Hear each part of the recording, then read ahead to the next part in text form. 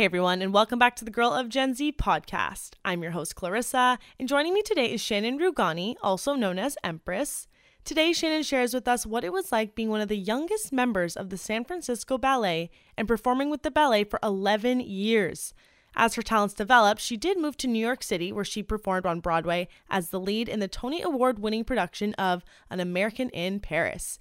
As of late, she has moved into singing and songwriting, but admits she will never stop dancing. Before we go ahead with the episode, if you could kindly take 2 minutes to rate this podcast 5 stars and leave a review on the podcast app, that would be very much appreciated.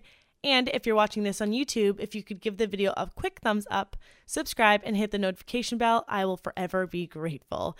As always, the timestamps of the topics we cover in the episode will be listed in the episode show notes. But without further ado, let's get on into the episode. Welcome to the show, Shannon Rugani, aka Empress. How are you today? I'm great. Thank you so much for having me. Thank you for coming on. Where are you located right now? I am in California. We just moved from San Francisco to Larkspur. So we're actually in like Marin County, which is beautiful today. Gorgeous. What's the season like? This is like the nicest time of the year in the Bay Area. It's like our Indian summer. So we actually have sunny, beautiful days like every day. It's perfect. It's like 80 degrees and all the fires are out. So that's great too. So we don't have we had a couple days where it was just like orange skies, like scary skies. So we're really grateful to have a blue sky today. We'll never take that for granted ever again. For sure. And how did your move go to the new place? It was okay. Yeah, it was a little rough. But moving is always hard. I've been in San Francisco for 18 years. So kind of moving out of the city was, that was sad and emotional, and then it's beautiful here, so it actually made it much easier. It's not like it was a downgrade or anything. Right. Do you feel like you're all settled now, or do you still have quite a bit of unpacking? Like as of this afternoon, I'm doing my last load of laundry, and now I'm like, we're unpacked. This is so nice. It's amazing. Yeah. So I'm super happy. I had the deadline with our interview today, and I just like hung everything on the walls, and now we're good. So fun. Such now a relieving feeling. Yeah, for sure. And towards the end of the week too, you're like, oh, now I can just enjoy and start this journey. I know. It's awesome. So thanks for asking that. So let's start with your upbringing. I know you just kind of touched on a little bit now. Mm-hmm. So where did you grow up, and then where you're living now, and kind of how long were you at each place? Yeah, so I grew up in this place called South Lake Tahoe, California, which is this mountain town, and I grew up playing tennis and skiing and biking and swimming. And it's just like this gorgeous, it's a tourist town. So there's really not, like people, when they hear that I'm from Lake Tahoe, they're like, oh, I didn't realize that people actually live there. So growing up there wasn't very much, ballet training or dance lessons. Really, it was like there's few dance studios and dance schools. And piano lessons and things. We had one really amazing teacher that we finally found when I was like, I want to say 8 or 9, who was like Mary Poppins. She was the nicest person in the whole world. She made practicing so fun. It was so great. And basically, my music and ballet kind of took me to San Francisco. So I auditioned for San Francisco Ballet School when I was, how old was I? I was like 13. And I got a full merit scholarship to go to the summer intensive. And then they asked me after the summer intensive, they asked me to stay year round, which I did. So I actually moved in with my grandparents, who are about an hour and a half away from San Francisco, for a year, and commuted in. And it was like, that was an amazing year. And it was also super challenging, because imagine like 3-hour transportation daily. Absolutely. Was that trains, just everything. Summer intensive, or was that? That was for year round. Yeah. Okay.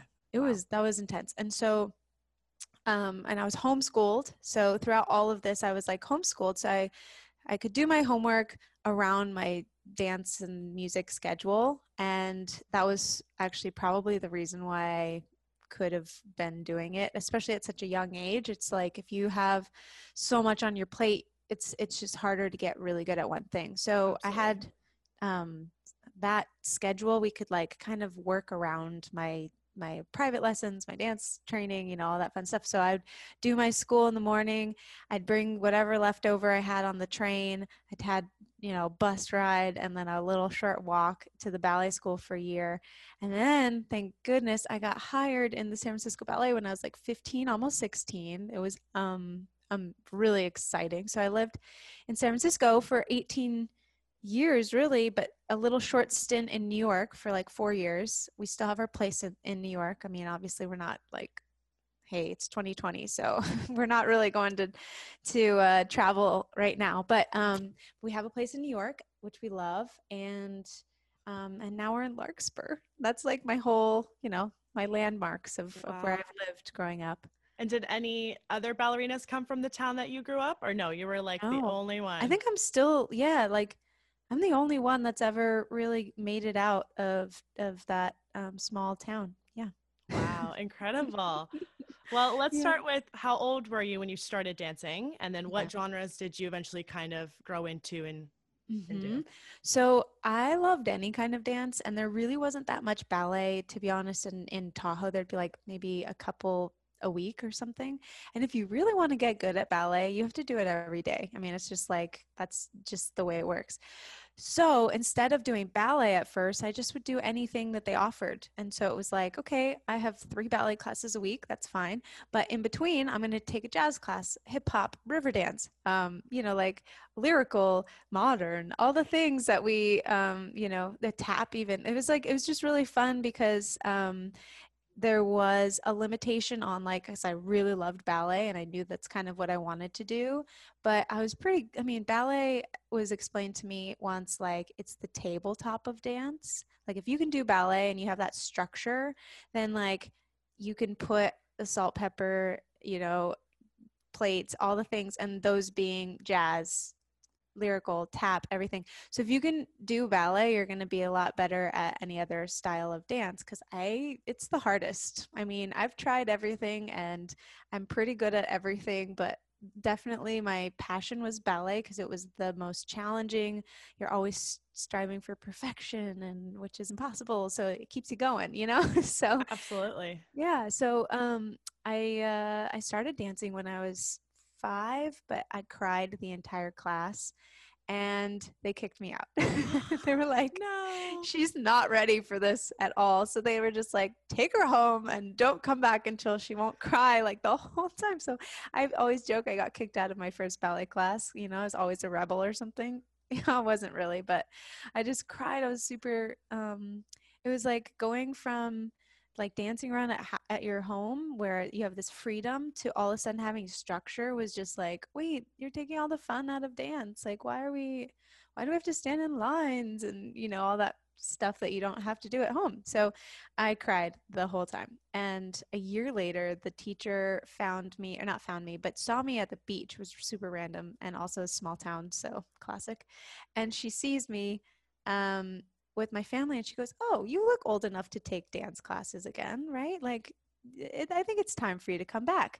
And my parents enrolled me and they say that was like they lost me that day. I was just that's all I could do. That's all I wanted to do. I was that little kid that was just like I was naturally gifted in a lot of ways. Like I'm super grateful for like having the right body type, but I was also just like so passionate about it. So like at 7, my mom asked me to write down my goals in life. Like it was so cute. I had 3 things and I wrote it down. I was like ballerina. I want to be a singer and I wanted to be an actress. So I was like very specific. I You want to knew be what the I triple wanted. threat. Yeah, exactly. Right. So I just like knew that was what I wanted very early on. And then that's kind of just that was the track. And we kind of built as we went. It wasn't like a track that was like paved for me or, like built for me. We had no idea what we were doing. I just knew I really loved it and I wanted to do it. And my, whole life was sort of like fell into place as it went. It wasn't like I kind of knew where I wanted to go. So we had to build it to get there. So it was interesting because I had no one to look up to in my family. No one dances professionally. They're all athletes, but I mean, not ballet. It's a little bit And different. Yeah. Do you very, have yeah. siblings? Yeah. I have a younger brother and a younger sister. So I'm the oldest. Were you all homeschooled?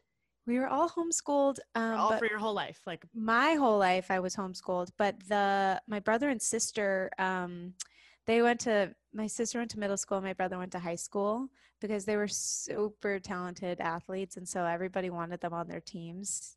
So it was like this hard sell for my parents, like, I bet. please give me your child for our tennis team or our ski team or whatever it was. It was just, they were really talented. So they went to high school and at least a little bit of middle school.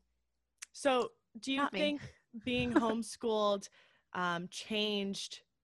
might have changed maybe how you interacted with the other kids when you first got to your first dance class when you were so young? Like, do you think maybe that's why Yeah, you cried? I don't know. I think, yeah, probably. I think my parents were really like, because we had so much time in the car. My mom started like driving me to all these dance classes all over the Tahoe Basin, and it was like a ton of time in the car. She started playing people skills books and like self-help books and stuff, like to help me with my like personality development and kind of understanding how to deal with people and adults and like how to Like have real social cues. conversations. Yeah, totally. Which I'm so grateful for those years. I hated it, of course, like my mom putting in a like how to win friends and influence people or something. I was like, oh, I just want to listen to Spice Girls like all day, every day.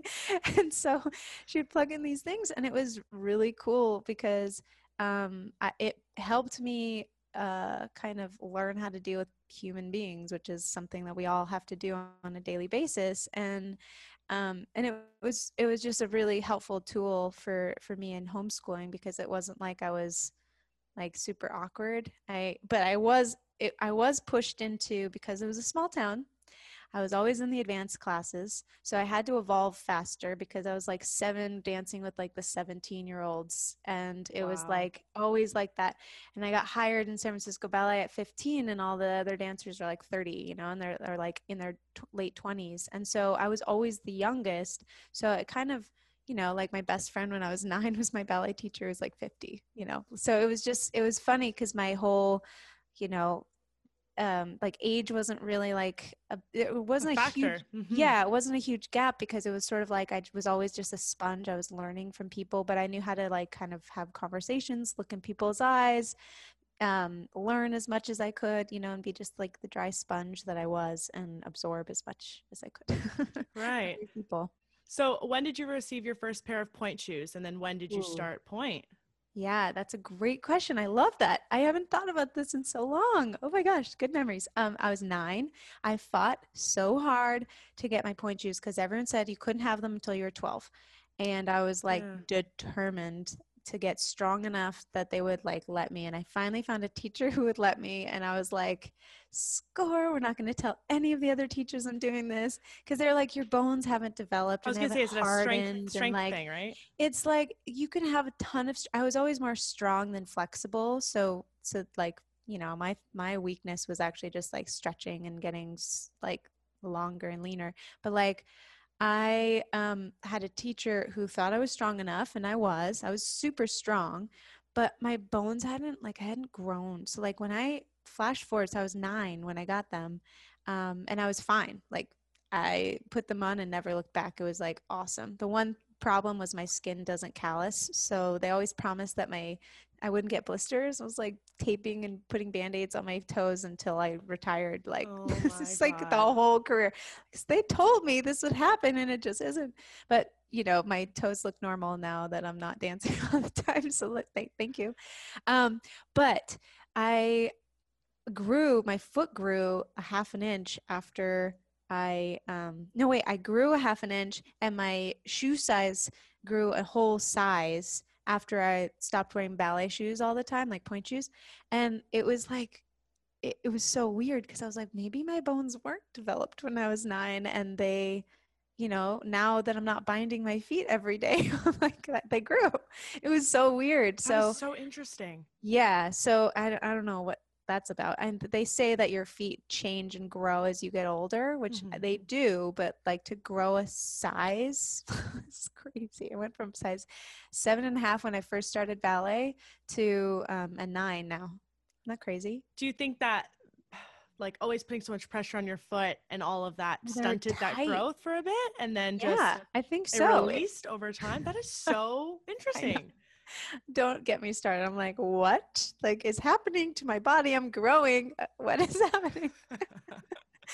Oh, it's so weird. I'm like, I'm too old for this, but maybe not. So anyway, there's that. So how bad was the pain when you first started Point? Did you were like, this is nothing like I ever expected? Were you icing every day? Yeah, icing every day. Like I got an ice machine in my career because I would like fight for ice. It was so stupid. We had ice machines when I got into the company. They had ice machines, so that was awesome. And every once in a while, an ice machine would break, and I still needed my ice, and so they'd freeze it, like old school cubes in the freezer, and they'd like try and make enough for everybody. And take my normal. I'm like, I need ice, otherwise, like you will not see me tomorrow. and it was like my ritual. And so I ended up getting in an argument with someone once. I was like, fine, I'll buy my own ice machine. And I had this damn ice machine like in the ballet. We went on a tour to Paris the year I was transitioning onto Broadway, and the tour actually was in the same theater that we were opening the show on Broadway. Like it was a what do they call it, out of towns or whatever, where you open a show before you go to New York City. You open it out of town, so it has a little bit more time to like evolve. Okay. And then we were opening in the same theater, so I made friends with all the crew guys. They took my giant ice machine to Paris, and then I left it there, and then I came back a couple months later to do American in Paris, which is amazing marketing. And then I made friends with the crew guys there, and they brought it back to New York. And so I had this ice machine, like, and the day that I like said goodbye to I was so devastated. I was like, you have been the reason why I danced all these years. So yeah, I iced a lot. I wrapped my toes. I did exercises. I got injured a lot, but I'd always find a really awesome physical therapist or some sort of, there was always a way. I was told several times that my career was over by injuries. And it was always a little bit more like, all right, game on. Like, let's find a way to around it. Yeah. Then there always is. That's whether it's like a NASA scientist or like, you're using like space medicine. There's always a way. Right. So how big was this ice machine that you made them transport for you? It was like, it couldn't have been small. Like it's probably it was pretty big. I want to say it was like 2 feet tall, and it was like 2 feet wide because it was a big square. And then they had, it might have been a little taller than that actually. It's like 3 feet tall and 2 feet wide. It was like a big thing. Do you still have it? No, I left it in New York. When I left the Broadway show, I was like devastated. I was like, okay, I have nowhere to put this. There's no reason to keep it anymore because it's like I'm never gonna do a show that is this hard ever again. And so I just said goodbye and thank you to this ice machine. But the ice machine was really funny because on Broadway, the dancers would take some of the ice cubes for their drinks and stuff, which is totally fine in a normal world. But I was doing this thing, and this is the most disgusting story that I have to share because it's so ridiculous. I'm ready for it. Girlfriend, oh God, poor thing. Sarah, God, she would take ice cubes for iced coffee, ice cubes for her cocktails at night. Like she always was stealing this ice from my ice machine. Little did she know I would refill the ice machine with my foot water. So one day she comes in. I had never known that she was doing this. Otherwise, I would obviously tell her. Told her. She comes in after the show, and I was like, I watched her reach for the ice, and I was like, I couldn't even talk. Like it was the cat got your tongue moment where you're just like, she's not gonna know, and it's like slow motion. You're like, no. And she reaches in and grabs it, and before I could even get a word out, she like pours it in her ice or in her cup, and she goes, "Oh, honey, I don't need Evian ice cubes. Like I'm fine. Don't worry." And I'm like, no, I couldn't even like. And everyone in the dressing room is like slow motion too. They're like, did she just know? And we all like she died when she found out that I put foot water in the ice cube machine because it just went back in my foot water the next day. I ice my feet every day. So yeah, right. So how did all the girls in the dressing room know though? Did you tell all of them but this one girl? Oh my God, they all saw it the same moment. Like it was one of those serendipitous, like we were all there for that one moment because she had rehearsals during the day. I think she had a understudy role or something. So she would be there without anyone else in the room and she just used the ice for months. So she was drinking my foot water for a long time. But with everyone yelling no at the same time, were they all Yeah, in on it? They all knew they it all was your knew foot because water. they knew that Okay. that was my foot water. Most of them Okay. were like, "Oh yeah, wouldn't touch that with a 10-foot pole," but like, yeah. That is so funny. Oh my God. And so gross. I'm like, this is my public apology to you, Sarah. So, I guess, did you ever go to like a post-secondary college or anything like that? Wow. I didn't because when you join the company, it's a full-time job. So I was 16. I graduated high school a couple years early, and I just kind of like I would take lessons, but it would be for specific projects, or I'd take like classes to just learn about something. But it would be there's more of like a goal and oriented, like, okay, I need to learn how to XYZ, whatever. And for instance, I mean, our schedules were so crazy. People in my hometown didn't quite understand. So I remember like having this conversation with this woman, and she just had no idea that ballet is a real career, and she kept asking me like, but what do you really do? Like, what are you going to do when you grow up? Kind of was the question. I was just like, I think I make more money than you. Like, this is not a, what are you talking about? I work, all day, every day, 6 days a week, but Like she really was treating it like seven. it was an after-school activity. Yeah, like oh, this is just an activity that you're doing or whatever, and there's no future in it. I was like, this is the dream company. Like, this is one of the top companies in the world. And, Wow. it was interesting because people don't really know how difficult it is or like the schedule sometimes because they just see you on stage and it doesn't look like you're sweating, but then you go backstage and there's like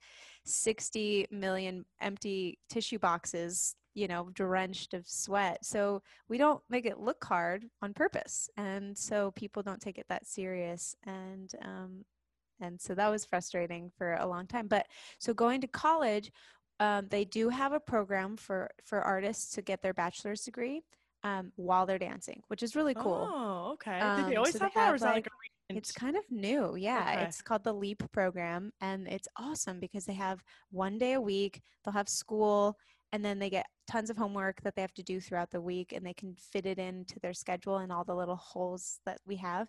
But we can't really plan that far in advance because our schedule is given to us a day and a half in advance. So it's like, I mean, planning is just, you can't.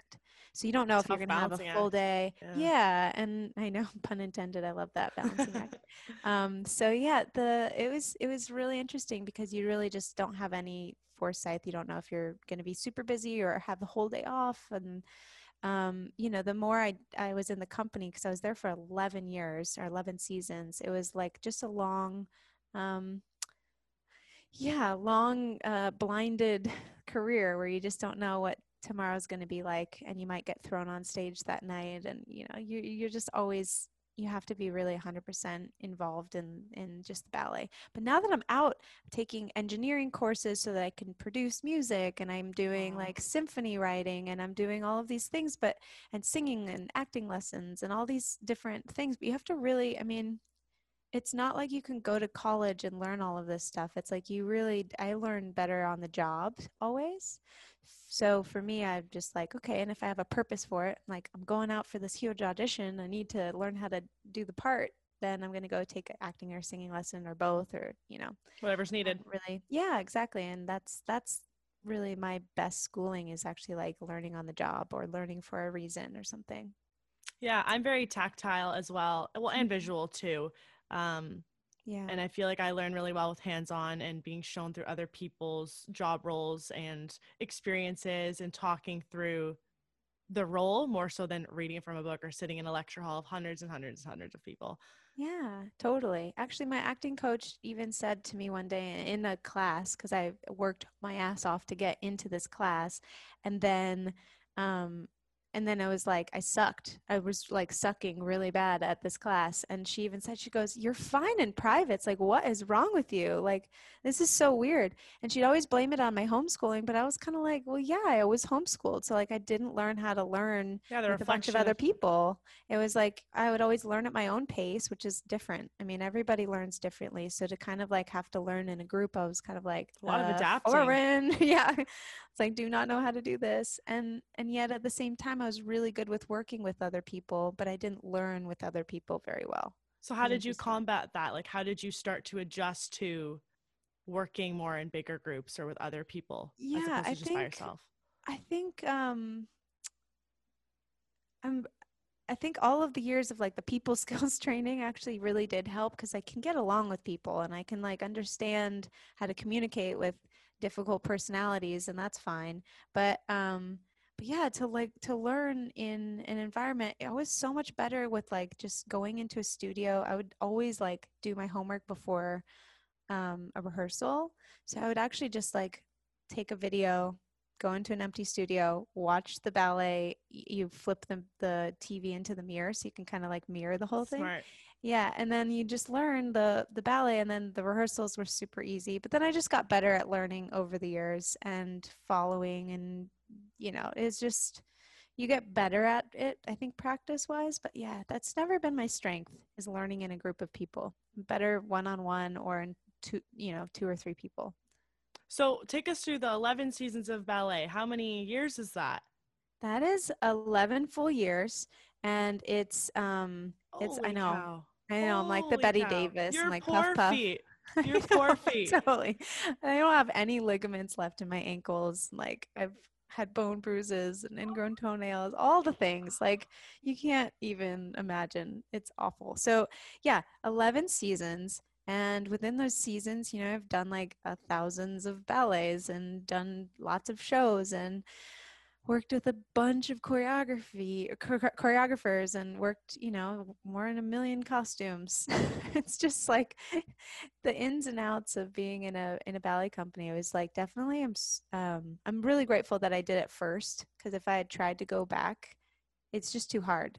So you have to be young and really excited about being there, because it is.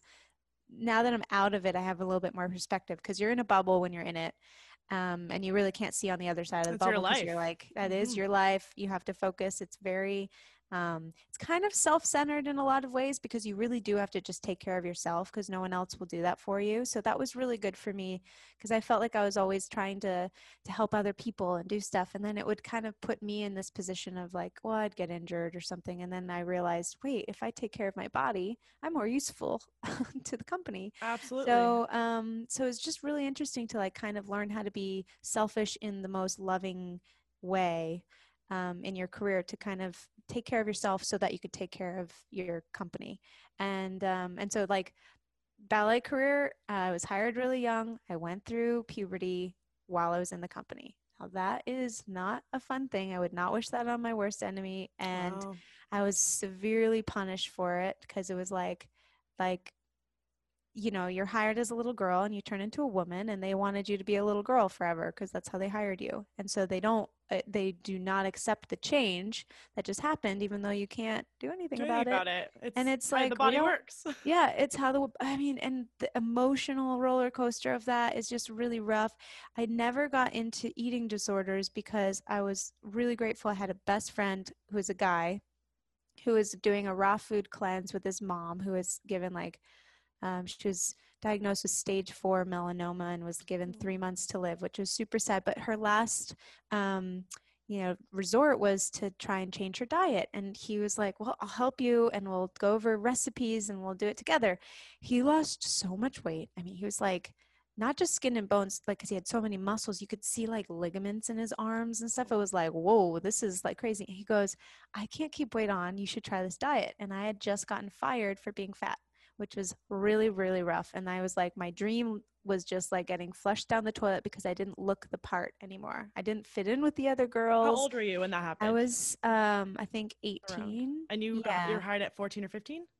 Yeah, I was 15 when I got Wow. hired. And so I was a little girl until like, I went through puberty at like, or I had my period at 18 and it was like my Wow. first period. So that was rough. So I was like 19, 18, 19 when I got fired and he came in and he was just like, I think you should try this. And I was like, okay, great. Like sold to the fat ballerina. Like that sounds great. And it was the best thing that could have ever happened to me because I actually got um on the health train and I started taking care of my body on a different level. I was eating foods as close to as nature intended, drinking tons of water. I mean, I was still eating lots of chocolates, but it was like raw chocolate and I could make this like little cookies out of like coconut and oil and like chocolate cacao and like all these things. Like I found ways to have fun with my diet.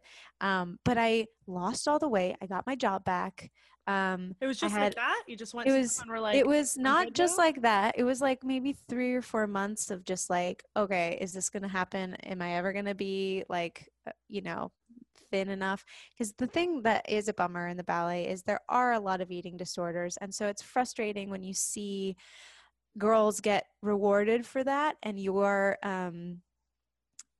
trying to take care of your body and the girls that aren't taking care of their body sometimes get a better role than you and you're just like come on like oh it's so frustrating to see. That's But you hard. know what, I have to say after the 11 years that I was there, my body, it was still like, and I didn't leave the ballet. I could have come back, but I went to Broadway and I did 8 shows a week there. So I was like, and this was all a choice, right? So it wasn't like I had to quit, but a lot of my friends would only last 3 or 4 years and they would get injured and they couldn't recover because their bodies were just like not healthy, and the irony of it all is that they were hurting their bodies for this art form that ultimately will like chew them up and spit them out. And so for me, I was really really grateful that I turned to health and nutrition because ironically I was taking care of my temple and I could actually have a long career. I mean,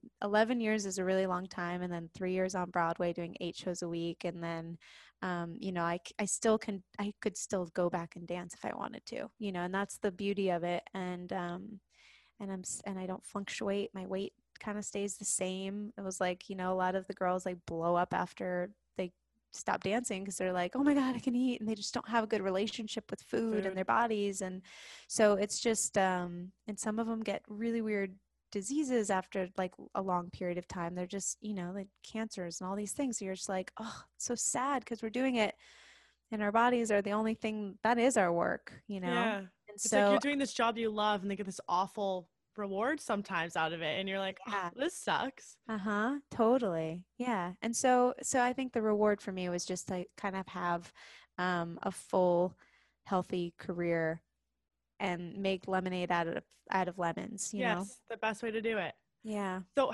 who had that conversation with you about your weight gain or like your body Oof. change? Like Oh my how God.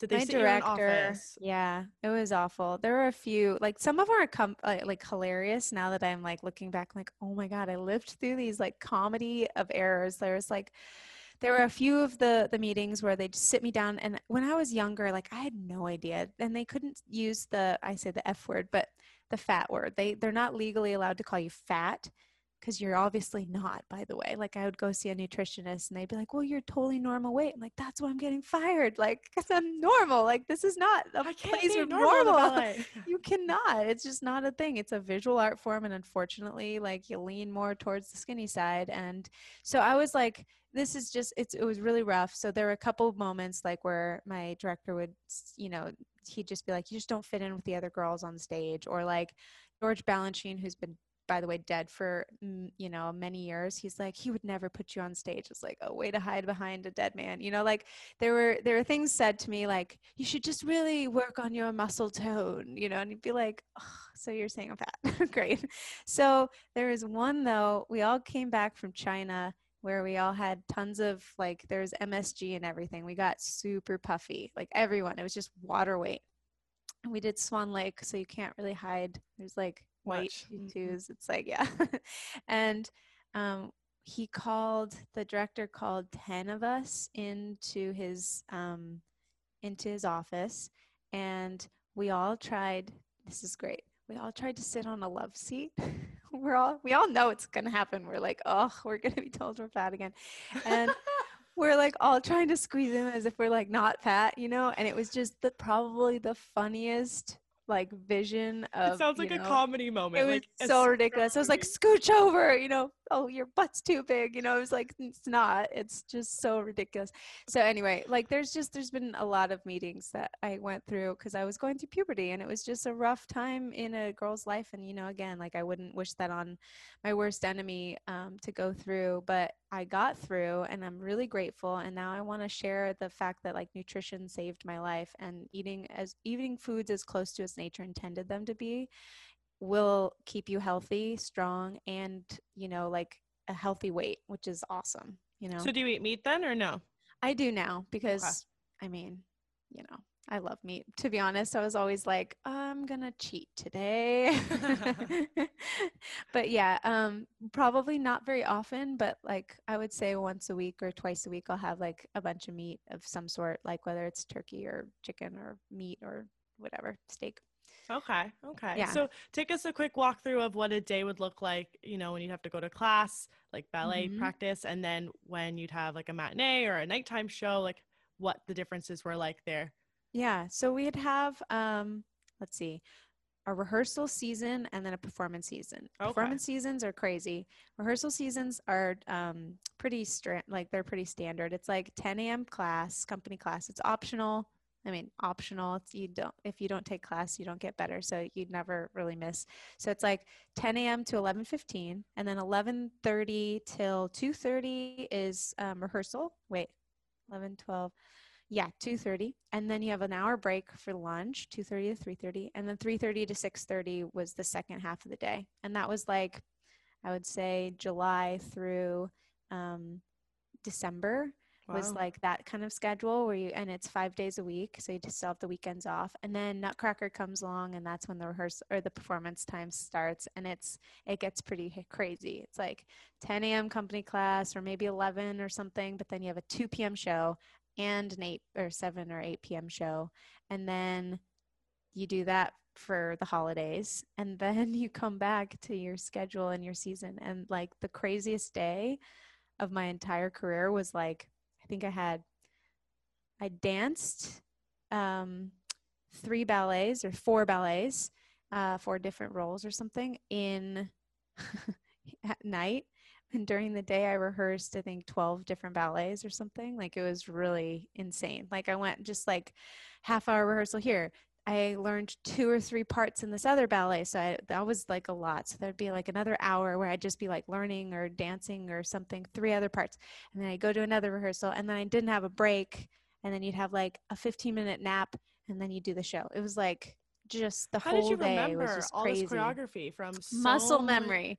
different That's the pieces? only way. If I had thought about it, I would forget who I was, what I was, where I was, everything. So yeah, really relied on this like robotic muscle memory thing. Like Like I your could, body just knows what the next. yeah, Okay. so crazy. And so for me, it was like the music was always everything for me.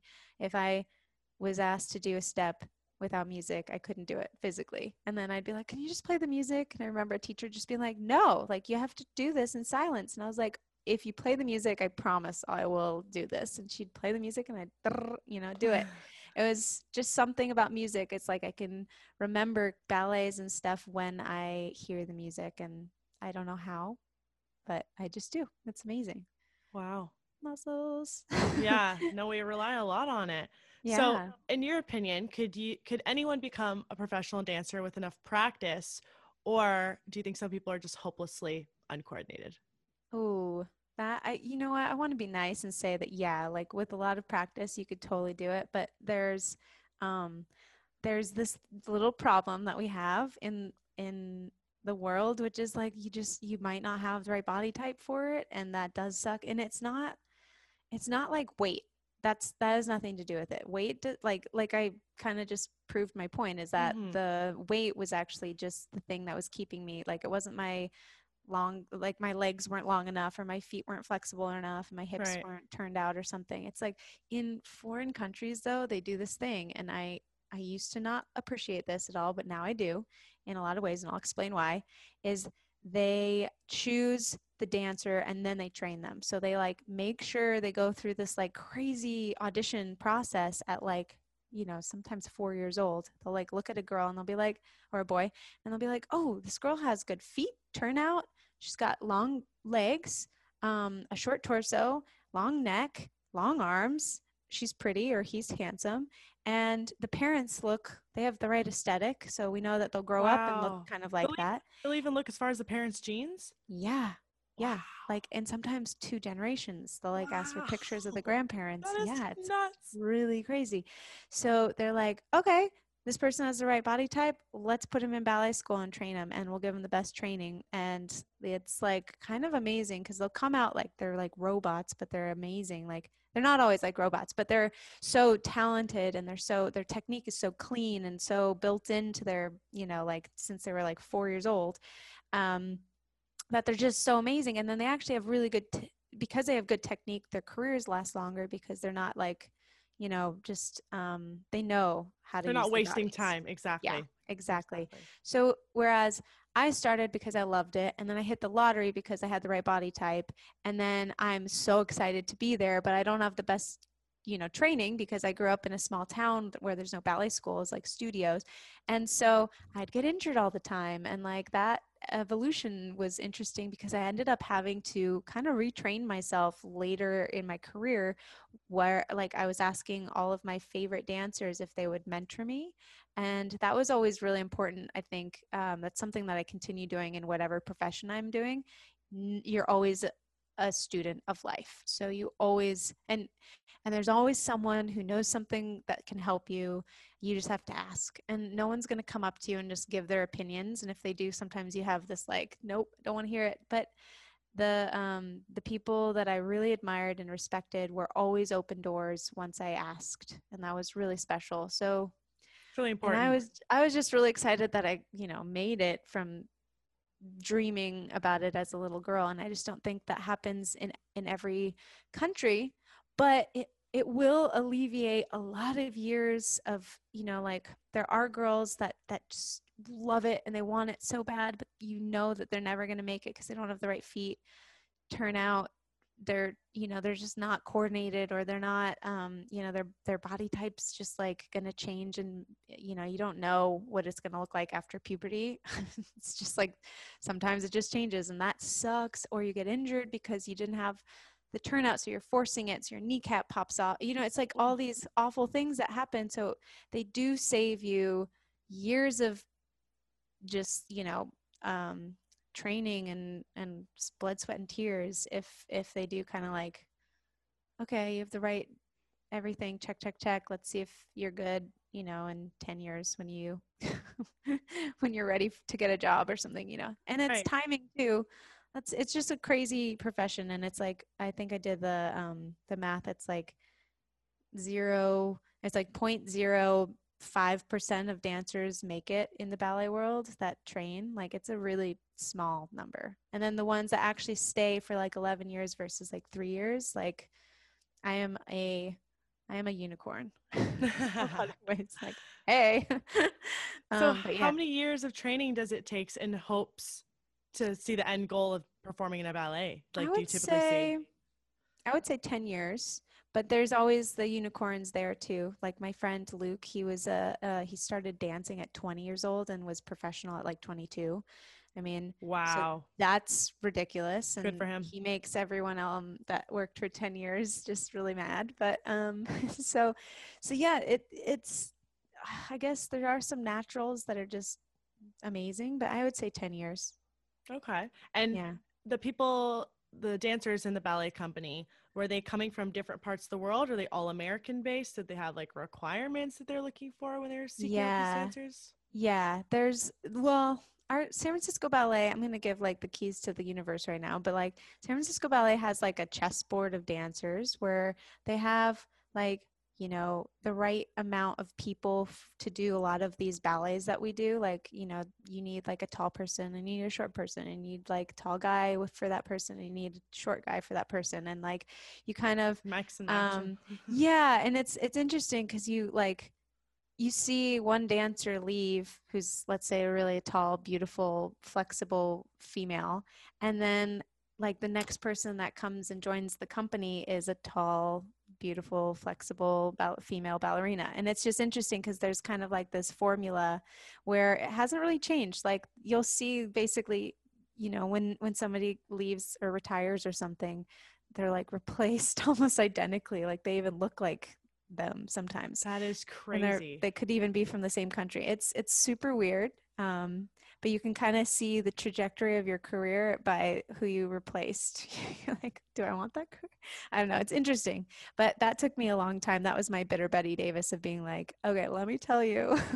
Yeah. Everything. I feel like you're exposed to so much at that age, and then being Yeah. in the company for so long, you just like are exposed to just so many aspects of life, like the Yeah. growth of dancers, like mentally how they're growing, like who runs Mhm. the company, the big decisions that are made, the The little details, politics. the Yeah. politics. Exactly. Yeah. Exactly. Insane.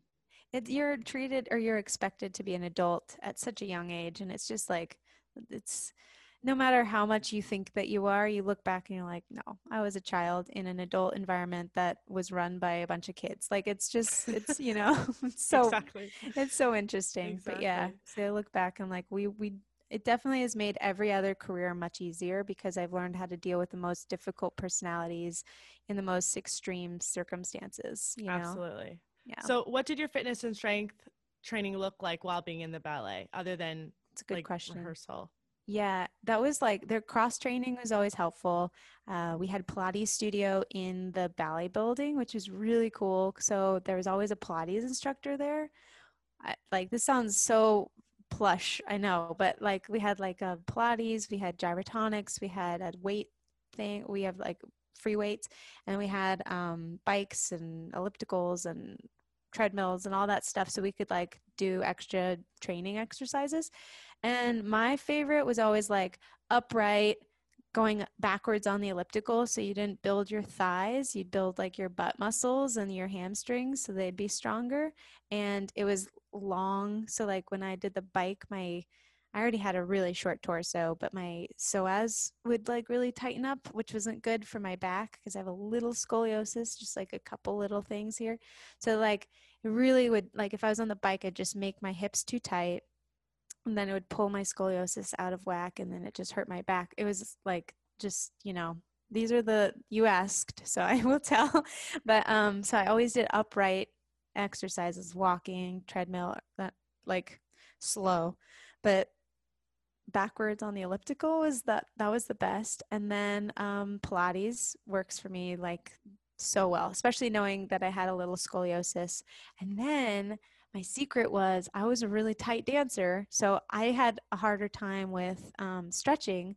So I would like get massages all the time to help with that because I was also too tired most of the time to Is like that really covered by them? stretch. Like, do they provide you? Yeah, in San Wow. Francisco Ballet, it's covered and it's amazing. That's like one of the biggest benefits of being in that company is that they really take great care of the dancers. They have a doctor that comes to the building 2 times a week to like check out, whatever injuries we have and like help us through it. And so they would come to us. It was amazing. So we had a really Wow. great So everything was on facilities. site for the most part. Yeah. And we had like, a room for massage therapy, and we had physical therapy, and we had chiropractors that we could go to, and acupuncturists, and like it was really amazing because you need it to get through that career. Um, and then the more that you need it, the more that you need it. I mean, it's just that spiral. You're like, oh, now that I've gone to my chiropractor, I have to go back every 2 weeks, Yeah. otherwise. So it just became this like, on your day off, it's like get a massage. But it was more like taking your vitamins. It's like I'm just taking care of my body and it takes care of me in return. So Exactly. Like you said, you need it to make it through. yeah, totally. It was amazing. Did you guys have a pool? We had a hot tub, Hot but we tub. didn't have Okay. a pool. Yeah, I don't know. I just really I'm not a good swimmer. So Okay. I can swim, but I'm like, Oh, that end of the lap, like the other lap, that looks too A far. lot. Like doggy paddle over there. So, what kind of weights did they have in the weight room? Did it only go to like up to a certain amount because they didn't want you guys lifting too heavy? Like, You I'm know, curious. that's a great question. I don't know if I ever used anything but a 5 pound weight. So I don't know. I think it would go up to like 50 or something. Okay. But the guys, like, there were certain times where they'd have a lot of lifting in a ballet and they really use those weights like a lot. I So completely that forgot was, that there's males in this world. I know, right? Oh I my was like, God. I'm just so ingrained with my like old way of thinking of like very Yeah, female I love that driven centric. piece, Yes. but I like that you mentioned that. So yeah, they Mhm. probably were in the weight room quite a bit. They must have Oh been my exactly like you God, just said because of always. lifting. And you just see them lifting weights because you knew that was like basically They're gonna be prepping. me. Yeah. Yeah. They're gonna row you instead of the weight. Yeah. Every once in a while they'd ask you if you're dancing with them like a partner, they'd be like, "Hey, can I just like lift you?" You know, like they would do like lifts with you, like they'd lay you down like a board and they just do like arm like curls Curls. and stuff. Hmm. Yeah. And just to kind of get in shape for all the, sometimes there's like 1,000 lifts in ballets. I mean, they're like lifting over the head and they do these press lifts with one arm. And then it's like, they're just always lifting us. And then they have to slowly lower us down. I mean, it's challenging to be a female. It's also challenging to be a male. And, Right. you know, most of the time the ballets that we do are older. So there weren't that many males back then when they choreographed these. So there'd be like one guy part in like and 40 girls. And so the girls still kind of have it a little bit harder these days today, I mean, only because the older ballets there just weren't that many guys. So a lot of the guys sit around in Nutcracker, for instance, and like the big ballet numbers are like Waltz of the Flowers and Snowflakes, and there's like all the girls are in those, and the guys are like, I was in Party Scene, and then that's it, you know. Right. So, or I was the Cavalier, and so anyway, it's an interesting, yeah, profession. It's getting more male dominated because there are more males in the ballet world now, but yeah, just Wow. fewer parts.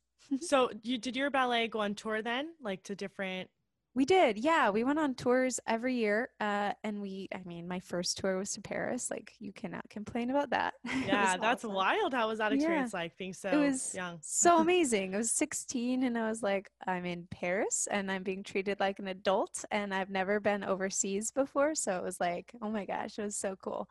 Um, yeah, I just was such a, I don't know, like wide-eyed girl too. So it was just amazing to be in Paris. It had a huge impact on me, like going to Versailles. I was like, okay, dreams do come true. This is amazing.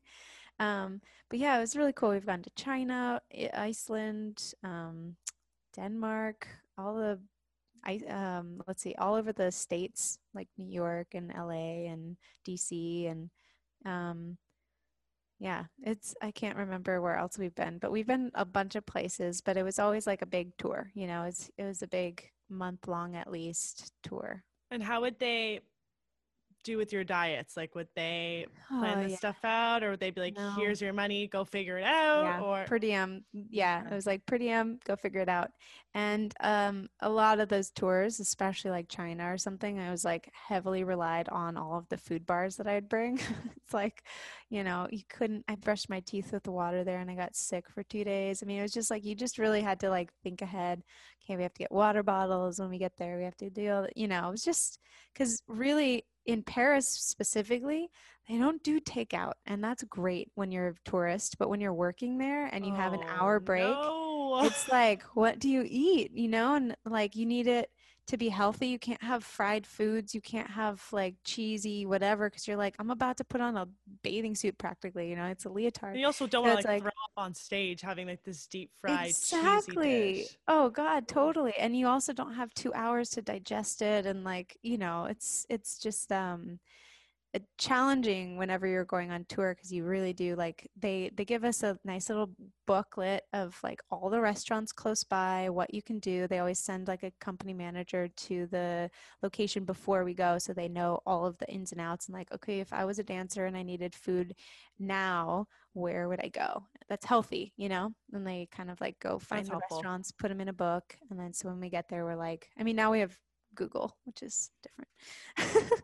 Right, because at that time you probably No, we just didn't didn't have have cell phones. we didn't have cell phones. I know, isn't that crazy? I mean, Wow. we had cell phones, but it was like the Very foreign. plans. It was like they didn't have European Data. plans or like, yeah, China even. It was like I think Skype had just come out or something, and I was like, oh, maybe I'll try that, and it was like just never worked because the Wi-Fi was slow and whatever. So yeah, it was different times. Definitely, we had little workbooks. God, I sound old. This is weird.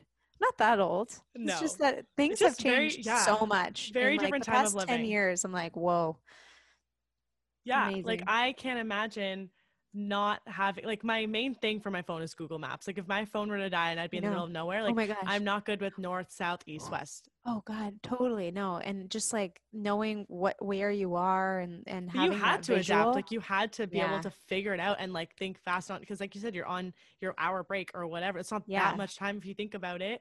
No, and if you're in a foreign country, you're just like, oh You God. can't speak their And language. in Paris, it's so funny because everything's built in circles. So like then it's like you think you're going down a parallel I've street, but been. you're actually going like the opposite direction. Yep. And then it's like two sides of a triangle to get back, and you're just like, no, I'm late, you know, and lost. I'm so confused. I thought I was going north. I'm going south. Yeah, and somehow I went the wrong way. Like, Yeah. oh yeah. Anyway, so that's Wow. funny. Wow. Um, what are some of the demands on being on tour? Well, I think that we just kind of covered that. First is food. It's like always just going to a foreign country, you're just like always afraid that you're not going to be able to find something quick and easy and fast and within your per diem price range. San Francisco Ballet gives us a lot of money, but like other companies, I can only imagine like it's you're really on a budget. So yeah, challenges of being on tour is just not having the resources sometimes. Like you don't have the ice bucket that you needed, or you don't have your physical therapist that you really rely on heavily to get through. You know, like my massage therapist was the best because he knew my body so well because I saw him once a week, you know, religiously. So when I went on tour, I was like, oh God, I have to find a massage therapist. And They wouldn't bring one? they were never, they brought one, but then like the schedule would get booked up and you'd need like a full hour instead of like 15 minutes or half an hour or something, you know, and it Oh was just no. like, that just doesn't do anything. So you're like sort of scrambling to find your person. Once you find them, they're great, but like, or not always, but they're usually great. But Would you find a there's person local or would you yeah, have to? yeah. Oh Like I would wow. do some searching. There's always other ballet companies where we would perform because it was an opera house or a big theater. So if you had friends from like ballet school that were in that company, you just reach out to them, and be like, "Who is your physical therapist?" Or you know, and you'd just use them while you were in Wow. So town, it'd be which like is their cool. recommendation. You're just hoping it's Yeah, gonna because work you're out. like, it's their dancer, so they did the same work in their town that I've done in mine. Right. So yeah, it was interesting. That was probably the most challenging. And then like uncomfortable beds sometimes you wake up and you're like, I feel injured or like I got hit by a car because this is like not my An bed, awful you know? mattress. Yeah. Yeah, exactly. How long would you sleep per night, do you think, on average, back in the rehearsal part of the Hmm. year? Like, do you I feel like you were getting think, enough sleep? yeah, I'm such a professional sleeper. So I sleep for like too much time, people think, but it's perfect for me. It's like 9 to 10 hours or something. You're Like, is my lucky. like, That's a I nice sleep. love, I love sleeping. So yeah, I'm a really good professional sleeper. Like, and in the ballet, especially because I was like time, you know, you have an hour. I'd always like to take little naps here and there just to like restart my day and kind of like just have like a refresh. Like, okay, the first half of the day was tough, but I'm gonna take a new attitude towards the second half, and I'd take a little nap.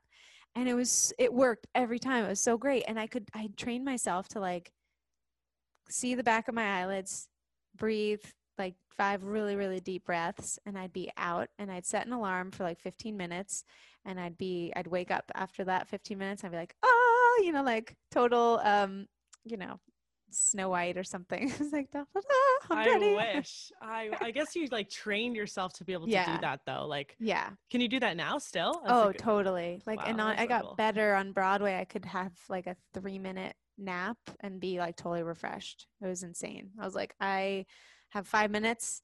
I need a minute to go to the lay down and a minute to get back on stage. And I'm like, I could do this. And I'd have dreams. Like, it was amazing. Wow, that is Yeah. insane. It's So, practice. Puff, puff. You know, it takes a lot of naps.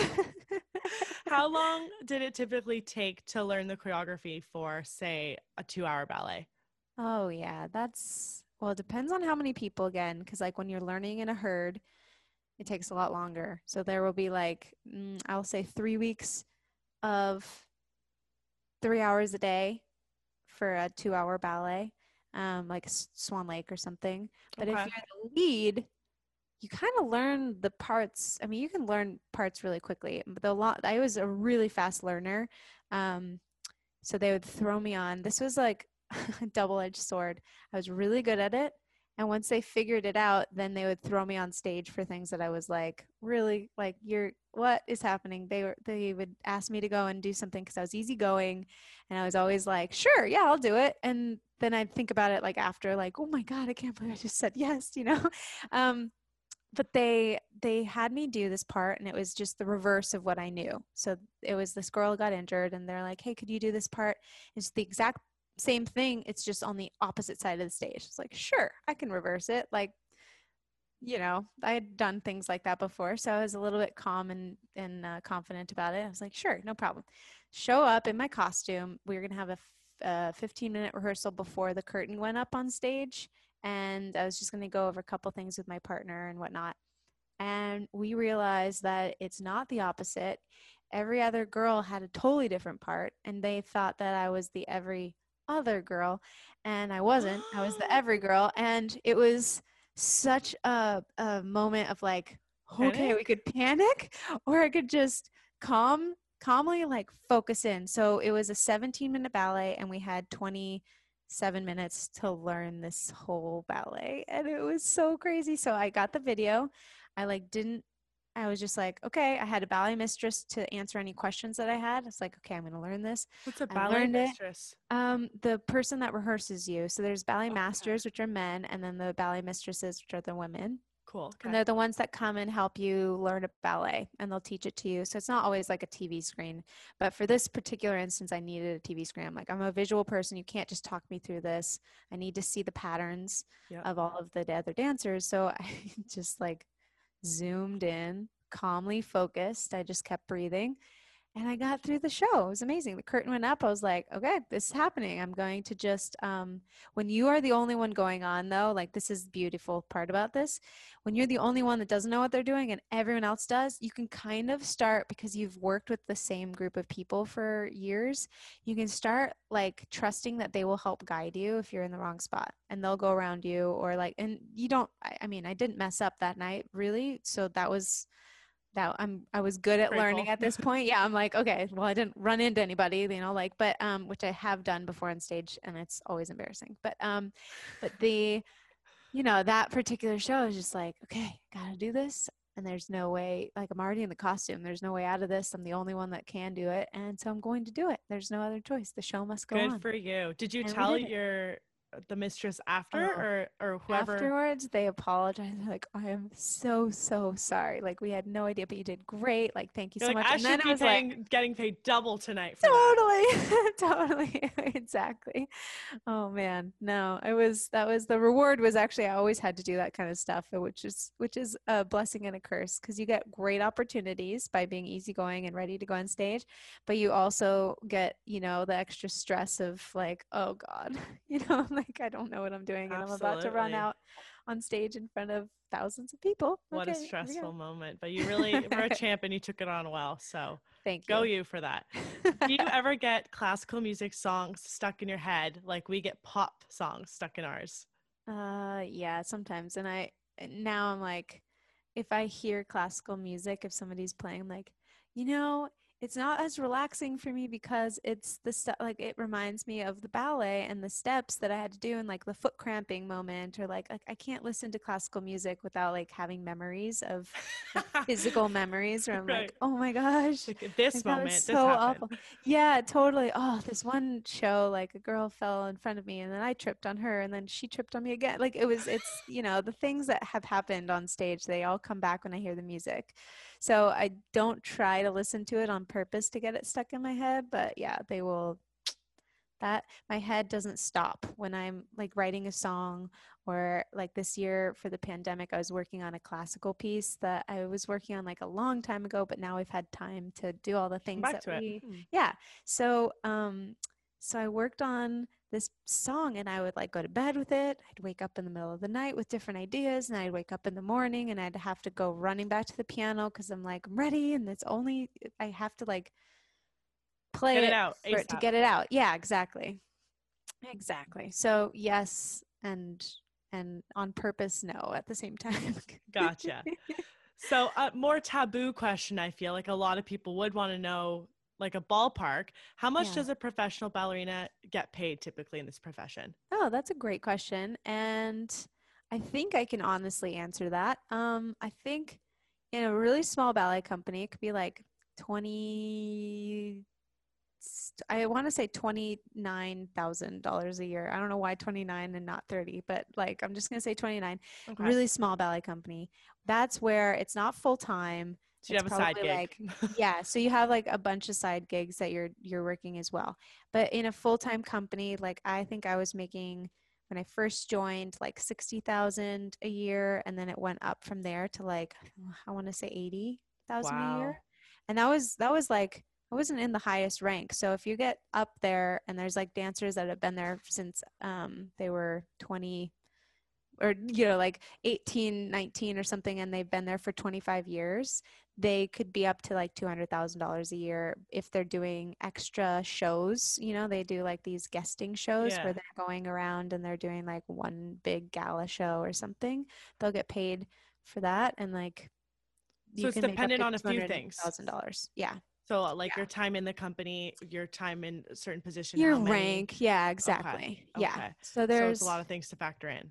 there's a few things. I mean, I guess you could be young and just make a lot of money and be famous or something too, but it's just rarer in the ballet company or in the ballet world because it's like when you're in the ballet school, you're focusing only on technique. And when you get hired in the company, you're only working on becoming an artist. So it's like when those two meet in the middle, that's the peak of someone's career, and it just takes time for that to happen. Right. You'll see a Right. young dancer and they can do all the steps, but they don't have they haven't evolved into a true artist yet. They're not like experienced, and you can just see the intelligence in a dancer when they've been dancing for long enough, and their peak is when the technique and the artistry kind of come together, which is really special. Right. Did you ever come across, if this hasn't happened to you, that you're getting paid a lot one year and then the next year it got cut for a certain reason and then We were in a union, so no. So okay. our Okay. union like had like a nice little there's always a glass ceiling at whatever level that you're at, and so you can start negotiating if you can, but there's nothing really to negotiate against really. So because you're always replaceable, sadly. But so the yeah, the ranking and everything, they're all kind of set, and like every year you get a little bit more. And then depending on your city, there's like a percentage that you will get paid more every year, no matter what. So like even if your pay stays the same, let's say the city is like demands it to be 2.5% higher each year, you'll get 2.5% more of your paycheck, if that Wow. makes sense. Yeah, yeah, Yeah. yeah. Yeah. So that's Wow. interesting. And then, of course, the perks of being in San Francisco Ballet is that they pay you to, or not they pay you, but they provide all of that physical therapy. Like when I went to Broadway, they they gave you more money, but you had to spend money on your own physical therapy on your own terms. And I think I spent like it was a lot of money that year. Like it would have been the same amount of money if I was still in the ballet, because of the physical therapy that the Right. ballet paid for. It was the equivalent of the more money that I was making on Broadway. Interesting. Yeah. Interesting. So Yeah. what was the hardest thing about your profession as a ballerina then, and what was the best thing you got out of it? The best thing I got out of it was probably the like learning how the show always goes on, and that it's like in life in general, it's like, no, don't sweat the small stuff because it's all small stuff. People, like when you stressed out about one little thing or one step or something, no one else noticed, or if they did, they're going to forget about it. And in the long run, like what really matters is that you like can take what you've learned and apply it to the next things that you're the next ventures. Yeah. And then the most difficult thing was definitely for me going through um, puberty in the ballet. It was just rough. I like Like I'm that's honest. so That was so it's so yeah, realistic. yeah, it was just really, I mean, a tough time in any child's life to turn into an adult, but like in a ballet company, it was just hard. Yeah, no, I bet. I bet. Especially like yeah, going through that. Yeah, it Yeah. was interesting.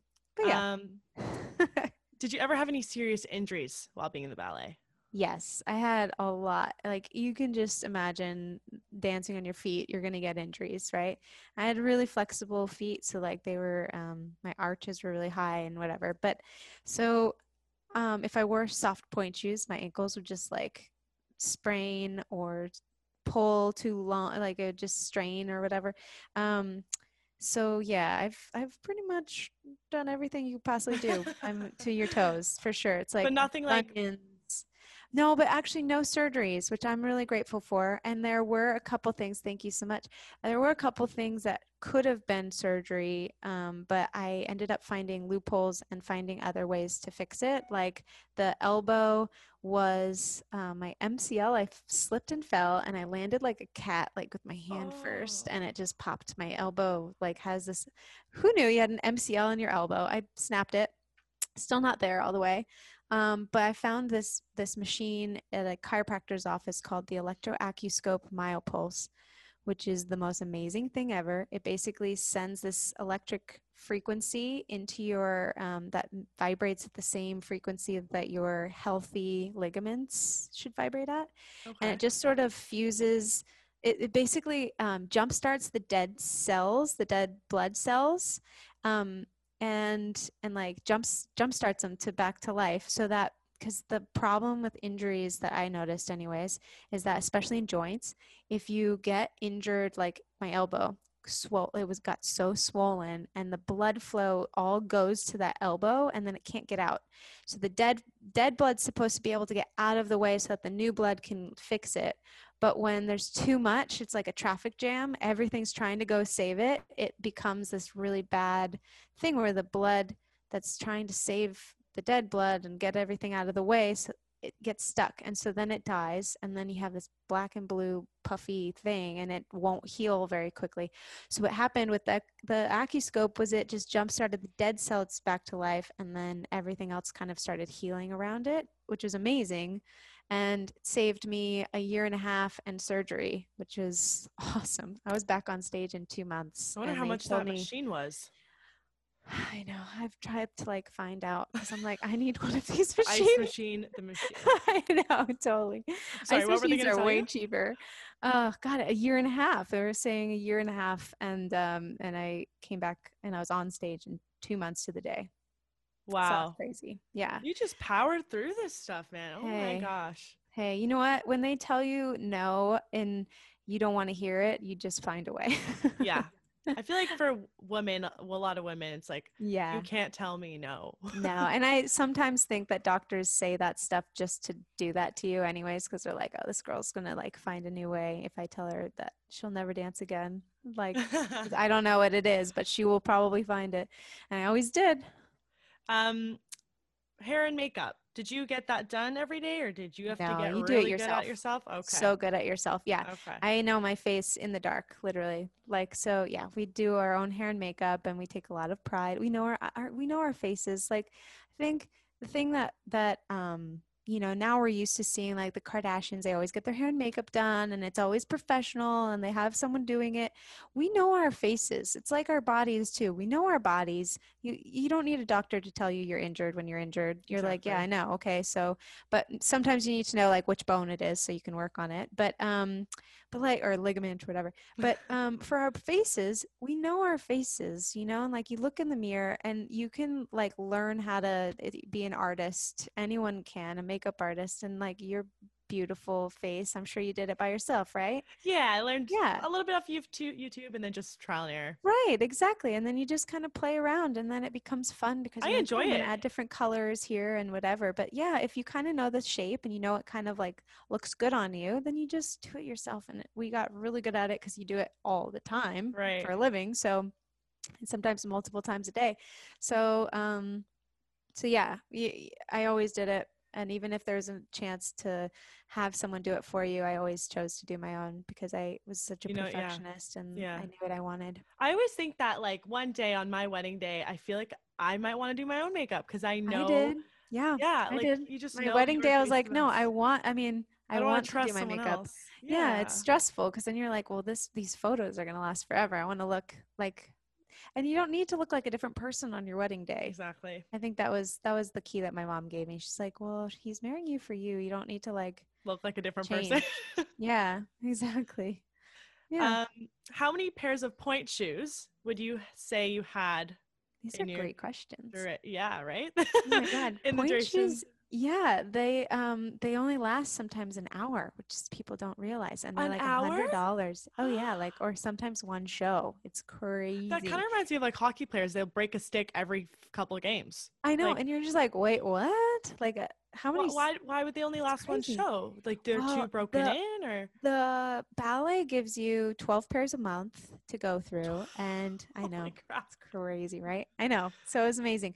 So I think half of my injuries came from just wearing too soft of point shoes, and that was because in the ballet school we were paying for it ourselves, and like you're wearing these point shoes and you just got them, they're $100 and they take you an hour to sew and doctor up to be like the right everything so they're comfortable and they don't give you blisters, and then you wear them for like one sweaty class and then your feet sweat through the glue and the satin and the canvas and that's all that's there, and then you try and glue them every once in a while. You can use super glue at the tips or something, but then it makes it super loud and noisy and then they're ruined. So like to wear them for a show, especially if it's a special show, if you're like a really good part or something, you like make sure you have your best point shoes because they're handmade. So some of them are like, just made perfectly for your foot, and some of them you're like, ooh, this doesn't really like the shape is a little Yeah, off or molds whatever. perfectly. Yeah. So and they're handmade, so you never really know. And it took me like I would say 10 years to find the right point shoe for my foot because of the trial and error. It's like Wow. every, 6 months you order a giant order of point shoes and they come and sometimes they're not the right ones and you just have to wear them to like get through them and then you get your next one and you edit the order and then that comes and it's a little better but it's not perfect. So like over the years it took me so long because there's so many options. They don't like give them to you like on a menu. You have to just sort of figure it out. You like, do you want canvas drawstrings? Do you want elastic drawstrings? Do you want them to be super hard in the tip and not so much in the bunion area, which is awesome? Who knew that that was an option? Like, just the evolution of. I mean, like, if there are girls out there that need help with their point shoes and ordering them, I would love to help them. So, like, reach out to me on social media, and Yeah, I'd that love is a to, great, like, yeah. because it's the how would you know? I mean, there's just like I'd love to just go back to my younger self and just kind of be like, oh, this is what you're gonna look the best in and feel the best in, and you're not gonna get injured. Like, what are the odds? So, If only. if only, yeah. The Repetto actually was what I ended with my career, and they're the best. And they're consistent and amazing. Repetto point shoes. So did you have a new pair of stage shoes? Sorry, shoes for when Point you're yeah. on stage? Uh, sometimes. I mean, it Sometimes. depended. Like on Broadway, that got old really fast. So it's like I bet. I don't have time to sew my point shoes all the Yeah. time because yeah. So yeah. Being amongst so many other dancers, females in particular, did you find that most of the girls got along, or did you feel like there was a lot of cattiness that you felt like you were trying to constantly dodge? Yeah.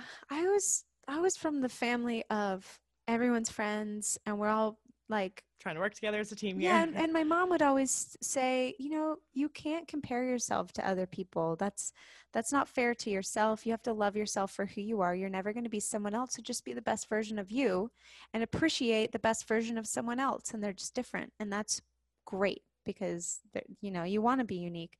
And so I was always kind of the friendly, like, I don't know, good job. That was amazing. How did you do that? That was awesome. And like, brava. I was very excited for the success of my friends, especially. And it is a really difficult industry to do that because you are constantly being put up against your best friends for Right. roles. And there's only one part or one opening night, and you all want it. And when you don't get it and someone else does that you're good friends with or you're not, you will like you could definitely fall into the category of like, oh, I'm jealous and I hate her, kind of category. And that's just not right. And I always think that the one thing that female empowerment is missing is the fact that we are always put up against each other, like as if, who wore it best. And, like she's prettier than me, so I must not like her. Or, she's going to probably steal my boyfriend or my husband. Or, like we're always being in these positions or being put in Like these one up positions. on one another. Yeah. Yeah, and it's not like that at all in life, and it really shouldn't be. And I think female empowerment is missing one ingredient, and that is females supporting females. And if we could just realize that empowerment doesn't come from the opposite sex, it like comes from our side, then I think, because that's kind of what guys do, we see the boys clubs and whatever, those things. It's a little bit more challenging when girls don't support each other. And so I always like to focus on the fact that like I supported women always, and I loved and was so grateful when I didn't get a role, because to be honest, looking back, the role doesn't matter as much as your relationship with your colleagues. And if you get a role that you aren't perfect for, it could actually ruin your career because people are actually seeing you doing something that you're not really that good at, and then they might not cast you in something that you could have been good at. So in that Good point. industry, it's tough to be in a position where you're always going to try and be a chameleon in an acting or a ballet world role or something. But you're always going to try and become the perfect person for that part. But really, the casting directors will all tell you they cast people that are themselves generally. So it's like acting is there are some character actors. We've got like people like Meryl Streep who can play a bunch of different things, but you see people like Jennifer Aniston, she that's her, like she plays herself for the In a most lot. part Yeah. in a lot of the things that she does. So casting is kind of mostly like that, like the majority of the things that I've done, it's like I was perfect for the part and I didn't have to change. Good. That's good to Yeah. hear. Well, I Right. guess a little bit on the flip side, say you're a lead in a ballet and you're with a male and there's no chemistry, or you're finding it hard to kind of like, bond on stage. Like what would that look like? Do you just fake it till you make it, or Yeah, you do. You just fake it to make you're it. like, I'm It's being like, yeah. honest. Oh God, you just have to fake it. And sometimes it's real hard. I'm a really good actress for some of the roles that I've done with the guys that I've danced with or something, and they're just awful. And you're just like, just fake it. You just have Right. to fake it. Yeah. So, do you watch any dance movies? Have you watched like Yeah, I mean, when I was little, I watched them all, and nowadays I don't like to watch it as much as do it. So I think that's been the evolution of my watching dance Okay, films. because I was gonna ask how accurate Black Swan is. Ooh, accurate is it's not accurate because there's not one person with well, there is one girl that I know, but I won't go into that. There's not one girl usually that has all of those problems Okay. in one character, right? Like Okay. they're spread out. It's like take Black Swan and just rip her up into a bunch of pieces and just like that's the Amongst ballet. It's like everybody there. yeah, and the one Okay. little thing here and there. It can be pretty dark, but I always choose like the bright side of life because it was so much easier. It's the only way you can get through it. Otherwise, it's just dark. And what But would you say dance brought you? Is it freedom, creativity, growth? I think growth because the freedom and creativity has actually become the biggest focus now that I'm a singer-songwriter and I have the ballet and the Broadway behind me. The freedom and creativity is now like I feel like I'm in the driver's seat of my career for the first time, and or I guess a better metaphor would be I'm the artist, I am the paint, I am the canvas. And it feels so lovely to actually just have that freedom to do whatever I want on that piece of canvas. And as a ballerina, as a professional ballerina, you're the car, but somebody else is kind of always steering it the way that they need it to be steered. I mean, it's like, but you're what at the end of the day, you are on stage by yourself. You get the applause, you get all the stuff, but you're doing someone else's choreography. You are dancing someone else's, storyline or singing the lyrics from someone else. And so it's not really yours, but you make it your own. That's part of being an artist in that world. But I think the growth, I couldn't have done what I'm doing now if I hadn't had that experience. Yeah. So growth. Well said. Well said. So let's move on to Broadway talk. Yes. How did you make it to Broadway? Take us through. Okay. So the Broadway world it was 8 years before I made it to Broadway. This is how I'm going to set this story. I had to audition with San Francisco Ballerinas for this role in in West Side Story Suite, not American in Paris, in West Side Story Suite, which is a shortened version of West Side Story. And I guess there's only one role that really had singing in it. It was the Anita role. So it was like the America song, which is super fun. And they had everyone audition for this role, and I ended up getting it, and I got to do opening night, and I got this huge standing ovation, and the original from the movie was there, and it was just amazing. That's incredible. Have this oh my God, I can sing, I guess. It was so crazy because breaking the silence as a ballerina was just frightening on so many levels. And then when it went well, I was kind of oh my gosh, wait, this could be everyone's just we're going to lose her to Broadway. And I was 19, I think. And I was no, you're not losing me to Broadway, because I knew it wasn't a revolving door. It was if I leave to go to Broadway, I'm never going to come back to do ballet. And there's so much more I want to do in ballet. So I was I'm not yet. leaving. Yeah, it's not like I was going to do that thing. There was an exit door and there wasn't an entrance. So I was I'm staying in here. So that night in the audience, this choreographer, director,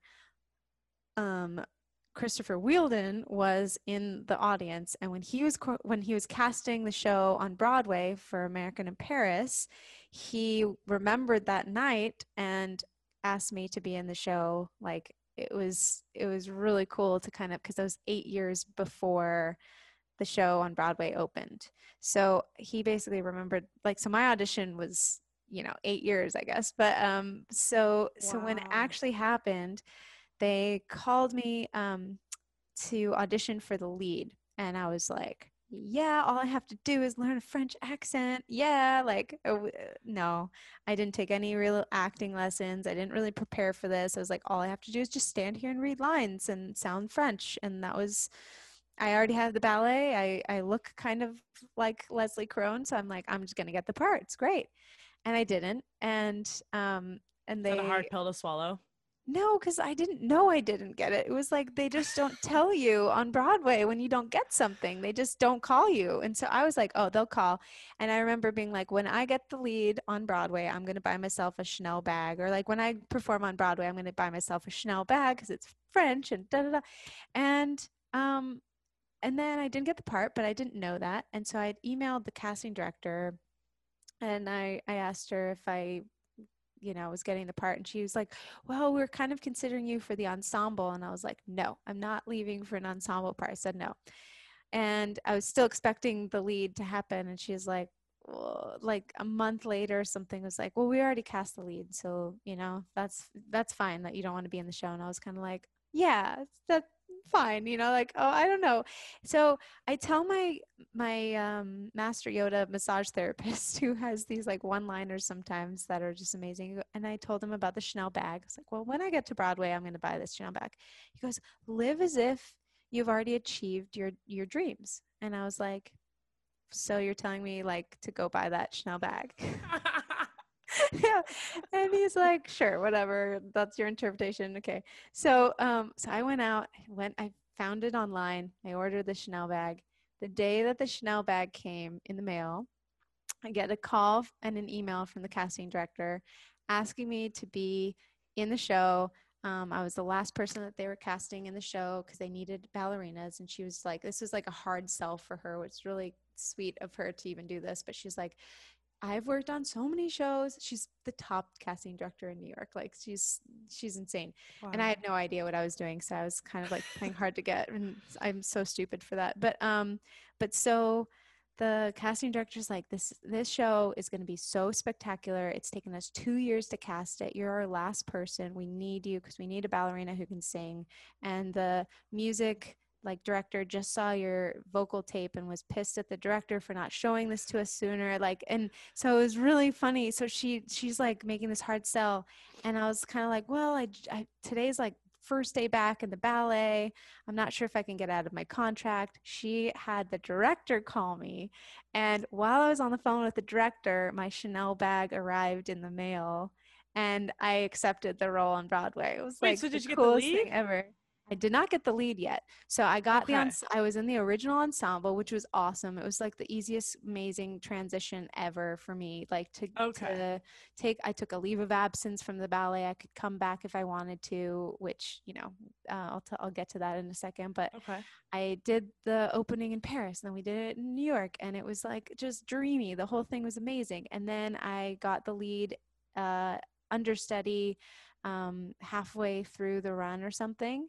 And that's when I was about to go back to the ballet. And I was like, you know what? I'm loving Broadway. I want to do the lead. And I ended up staying on Broadway um, and left the ballet because I wanted to do the lead role on Broadway, which I did, which is really cool. Wow. So Yeah. how long was that duration of time from you going from the ensemble to the understudy till finally getting the lead? Because if you went back to the ballet, you wouldn't have got the No, lead, right? So no. Yeah. It was um It was when we opened was in I think April of 2000. It was 4 years. Then we closed 2015 maybe. No, 14. okay. 2014 I think. I'm really bad with dates these That's days okay. It because was a it's while like ago too, so you're 2020. probably Yeah, like, exactly. I know. I'm like it was it's 2014 all I a think. blur. Yeah, it's kind of a blur, but I think it's 2014 is when we opened, and then we closed in 20. I want to say 16, and um and I did it towards the end of the run. So it was like a long run. I mean, like we did we did like 700 shows before I got the lead role. Like it was Wow. like a lot. So clarification on one part. So when you're waiting for the call and they called you to offer the ensemble and you accepted, but you didn't get the lead, was that just as good of a part? Or It like, was because it was a okay. original cast is always huge because then when they do it on tour or Okay. something, it's always going to be your part. And the Okay. director, he is so amazing at getting the best out of people and like highlighting that. So every single person in the show had their like strengths, and he would like put that in the front of the show in certain parts. And so you had like these little, moments where you could really shine, and then he'd give that to everyone. So it was really special to actually be in the original production. It was so fun. Oh my Seems God. Being very on Broadway different. is so fun. It seemed like the dynamic was very different from the ballet Yeah. world. Well, Like going such a from, refreshing. yeah, so refreshing. And like the dynamics of going from the silent world of ballet to the loudest world ever, it was like just so great. It opened up a whole can of worms, and, now I can't shut up. So So, what was your schedule like being a Broadway performer now compared to the ballet? it was interesting at the beginning. The rehearsal schedules are kind of rigorous. Like right before you open the show, there's like this thing, I think they call it 10 out of 12, 10 days in of 12 hours a day. Whew. And it was no one told me about that before. I mean, not that I wouldn't have signed my contract, but like it just no preparation. I was like, you're kidding, right? Like no one would ever work 12 hours a day. That's ridiculous, especially dancing and like acting and stuff. I'm like, yeah, right. And then no, we 10 out of 12, 10 days of 12 hours a day. And I've done that a few times in my career now, and it is always hard. Seems No very matter which way you draining. slide, yeah, it's exhausting, and it's just the show itself is so physically demanding, and then the theaters are different. So the show, just doing the show is hard, but like then you have stairs to get from the dressing room to the stage, and there's no crossover, so you can't stay on stage. So it was It was a lot of stairs, 38 flights of stairs. There's spiral metal stairs Oh my per God, I show, die. and quick changes that were so fast and stressful because it's not just your quick change, there's other people quick changing, and there's costumes flying around, but then there's set pieces that could murder you, like, and roll over your feet while you're changing, like so many So many like elements. looking and Oh, changing and and there's always new people backstage that kind of like, because it was fast moving show. So it was like, if there's someone new, it's like, watch out for the new person because it's like you could die. Like it was so bad. Oh my God. you could die. You could die. It was insane. So So yeah. using your voice a lot, being on Broadway, were you like drinking a lot of teas now and like, or like Yeah. instead of Yeah. taking like you're taking care of your physical health, like you were saying for the ballet, but now you have a whole other I ball game to deal with. I didn't know how to breathe, it turns out. So I ended Oh, up going to an acting class, and she goes, "You're not breathing properly." And I was like, "Well, maybe it has something to do with being like a fat ballerina who was wearing like corsets that all were her way too life. tight." Yeah. So I was like, "We're chest breathers. We're not like belly breathers." And she's like, "Well, if you're a chest breather, you're going to dry out your throat. That's why you're losing your voice all the time." And I was always hoarse. I always sounded like I had a cold, kind of, because it was just like a lot of singing. I was breathing incorrectly. I was dancing still, so you have to engage your core, but there's a way to learn how to breathe, to do all of the above, to like hold your core, still belly breathe.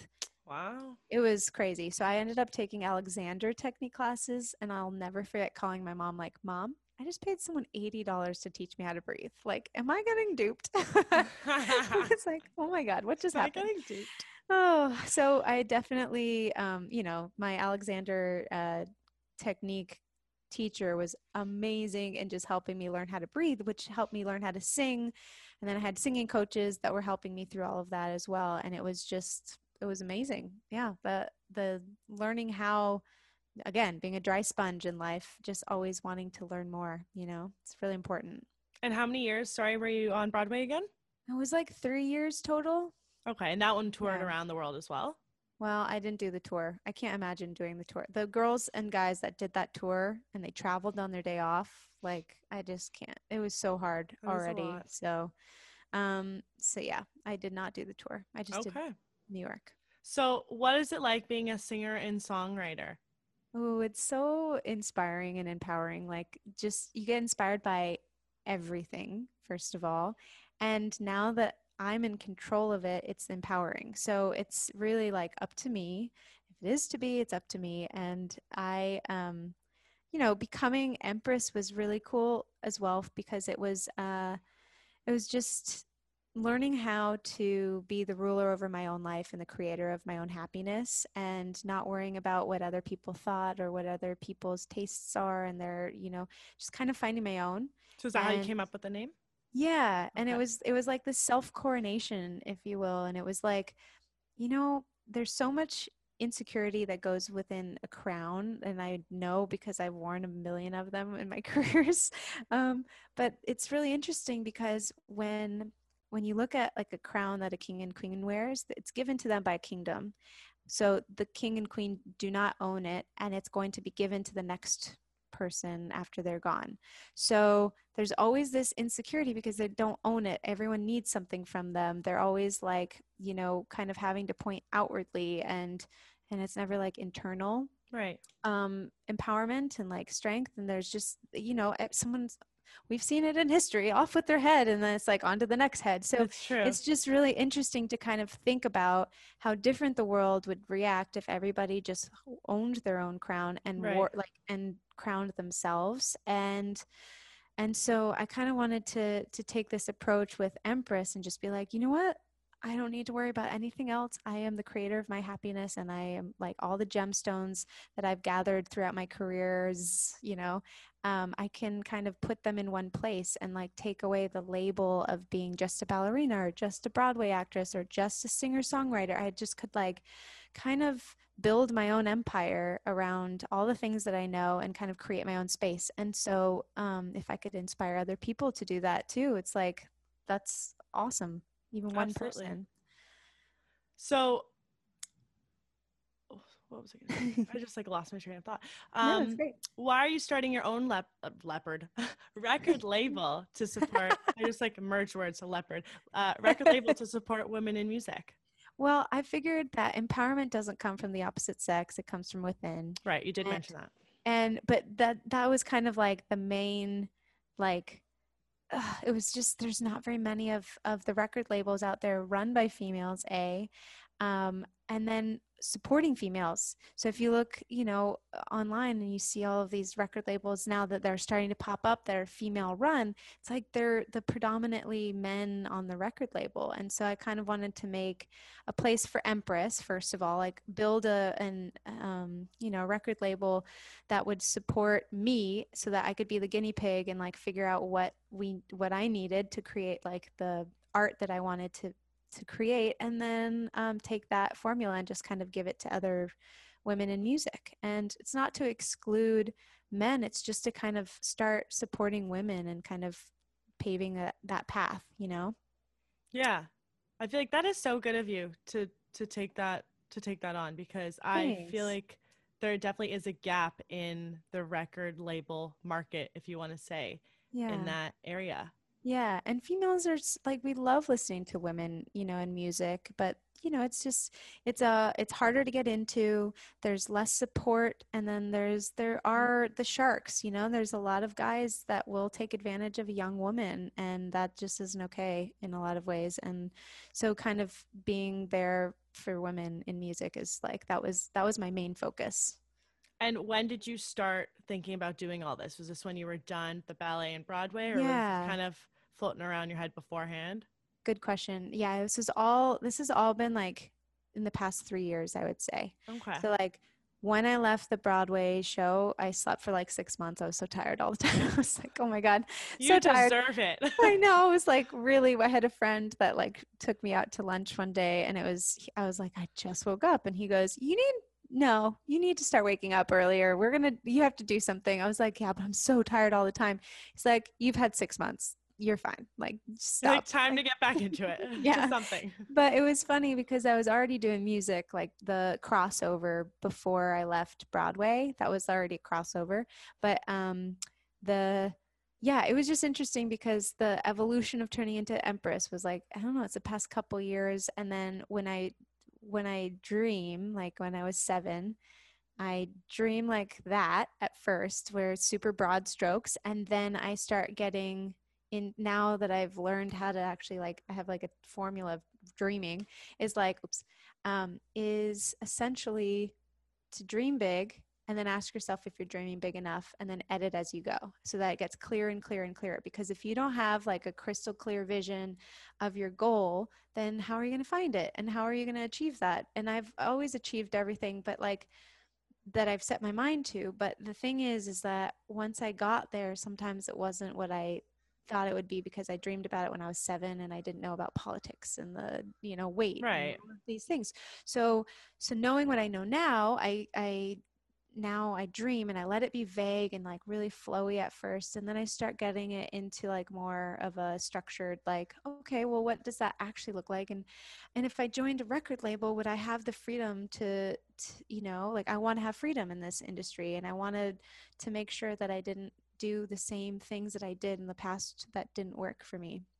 So creating this record label was an accumulation of the past couple years of just asking myself, am I dreaming big enough? And what is the record label called? Stardust World Productions. I love There's, it. yeah, I just love the idea of like we're all stardust, which is kind of a unique idea anyways, is that everything's just sort of like vibrating atoms, and it's no different than stardust. And so each one of us has a little piece of stardust in us. So I thought that was cool, creating our own world, Have stardust you world. already signed people? I've not. I'm still the only one, so it's still Okay. new. It's new enough, and we need to Build, get Empress built up and have the right team and everything before I can kind of really feel like bring I on can others. give something that would be meaningful to another artist. Okay. So Yeah. when did you start writing music? I started writing when I was 4, like 4 years old, on the piano, just the piano. And then, all the lessons and things, I was just like, I learned how to kind of sight read and do musical theory and stuff from my Mary Poppins teacher. And then I started writing with lyrics after I learned I could sing, because I didn't know I could sing. I had never sung before the West Side Story suite at the ballet. Um, yeah, that was, I had never sung Happy Birthday in front of my family. Like it was crazy. So once I did that, once I broke that ice, I started writing music with lyrics, and then that became I was a closeted singer-songwriter for years because I didn't think anyone would ever understand my lyrics. And once I started playing it for a couple people, they were like, they understood it, and it was like very empowering for me to just be like, oh, I'm not the only one who feels this way about things, anything. And so just sharing it has become like it's very new, to be honest. Like I really wasn't a singer-songwriter until the past like 5 years or so. Wow. So do you have your own vocal coach and everything? I did in New York. I haven't been seeing them, obviously, I mean, the pandemic. I'm sure we could do online stuff, which is fine. But for the most part, I had like 4 years of vocal training, like a couple times a week. So, and different teachers, like a very Broadway teacher, like Broadway oriented teacher who just teaches you like the best technique, but it's not as helpful sometimes in the musical theater. Right. Sorry, in pop music. Musical theater is just so different than pop. So then I started seeing a vocal coach who sees a lot of celebrities in the pop music industry in Like New York. who? I can't say. She's under an NDA, but like, Okay. It's a she. That's yeah, good enough. it's a she. She's relevant to today's day and age, I She assume. is very Okay. much so. Yeah, I mean, Very cool. you'd name anyone, and I'd be like, yeah, definitely, yeah. So anyway, Okay, cool. Cool, she's cool, cool. amazing. Yeah, but she's under NDA. Like I know only because I've been going to her forever. We gossip all the time. um, I lost my train of thought again. It was about singing. Oh, you're Mary Poppins teacher. Do you still talk to her to this day? Oh my gosh, I have been trying to get in touch with her. She's not on social media at all, but her daughter Old is. school. I know, she's so old school. I love her to death. We used to do these like fun little she'd like make these little bows and things and put them on kites for like every hour that we'd practice. Like it was so cute. She's so adorable. But I wrote her a love letter recently, like because it was her birthday, and I found out through her daughter, physical one, and I had to send it to her like old school snail mail. And yeah, she's still teaching, and she's still doing it, and she's been the reason why I'm in music and why I feel comfortable, at a keyboard, and I can speak the language and stuff. So it's really cool. Grateful for her. Pam. Oh, loved her. Pam, my heart. Pam.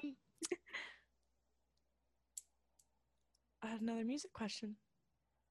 Nice. Oh, your genre. Your genre. Is it more pop?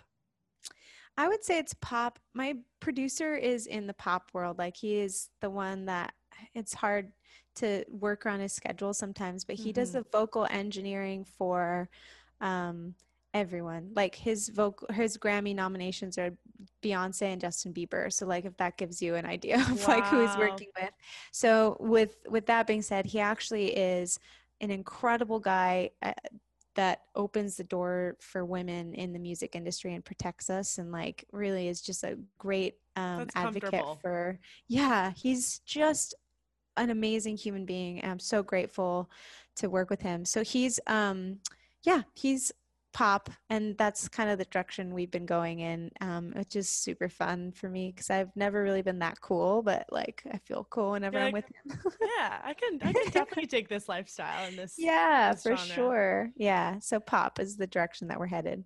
Okay, would you be open to other? Of course, yeah, because I love music. So it's, and the beauty of music is that, pop is this huge platform. It's sort of similar to that tabletop of the ballet world. So like if you can do pop, then you can kind of like change it up and do like a country song here and there. And then like, you have a hip hop track. And it's like Taylor Swift started country, like her very, very early albums. And then now it's pretty much pop. And it's pop. And then it goes to like indie song or singer-songwriter. Like her last album was so beautiful, but it wasn't like anything she's ever done before. So you can kind of evolve from wherever you've come from. Like I started in the singer-songwriter genre, but I always wanted to be like in sparkly costumes with the big thing, and it just those don't fit, so, I get it completely. So it's like, so I'm going for pop because you can do that, the singer-songwriter thing, but in a sparkly costume. Right. So let's move on to your personal life a little bit. So when Yeah. did you meet your husband and how has he taken your whole artistic path? And what does he do? He's an attorney Oh, and wow. he's amazing. I know. It's like opposites attract, and like he and I are opposites, but we come together so perfectly because we balance each other out. Where like I'd come home and be like, oh gosh, I like didn't do this turn right, and he's like, oh, and I wrote this horrible email, and we'd just like laugh at each other, and be like, okay, okay. That's So it cute. keeps you kind of balanced. And I met him at the opening night of the ballet 10 years ago, and I saw him from across the room, and I literally like looked at my girlfriend. I was like, "Ugh, all the good guys are taken at these things. We're never going to meet someone like him." And I pointed at him, and then our groups collided, and this is funny. He was with a girl in a red dress, and I was like, "Yep, see, told ya." Like that's how it happens. Everyone comes with a date, even if they're not serious, and you're not going to meet a guy at these things.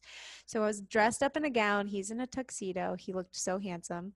And at some point, our groups really collided in the smaller, like there were different rooms in we do it in the city hall. So there's all these little pockets.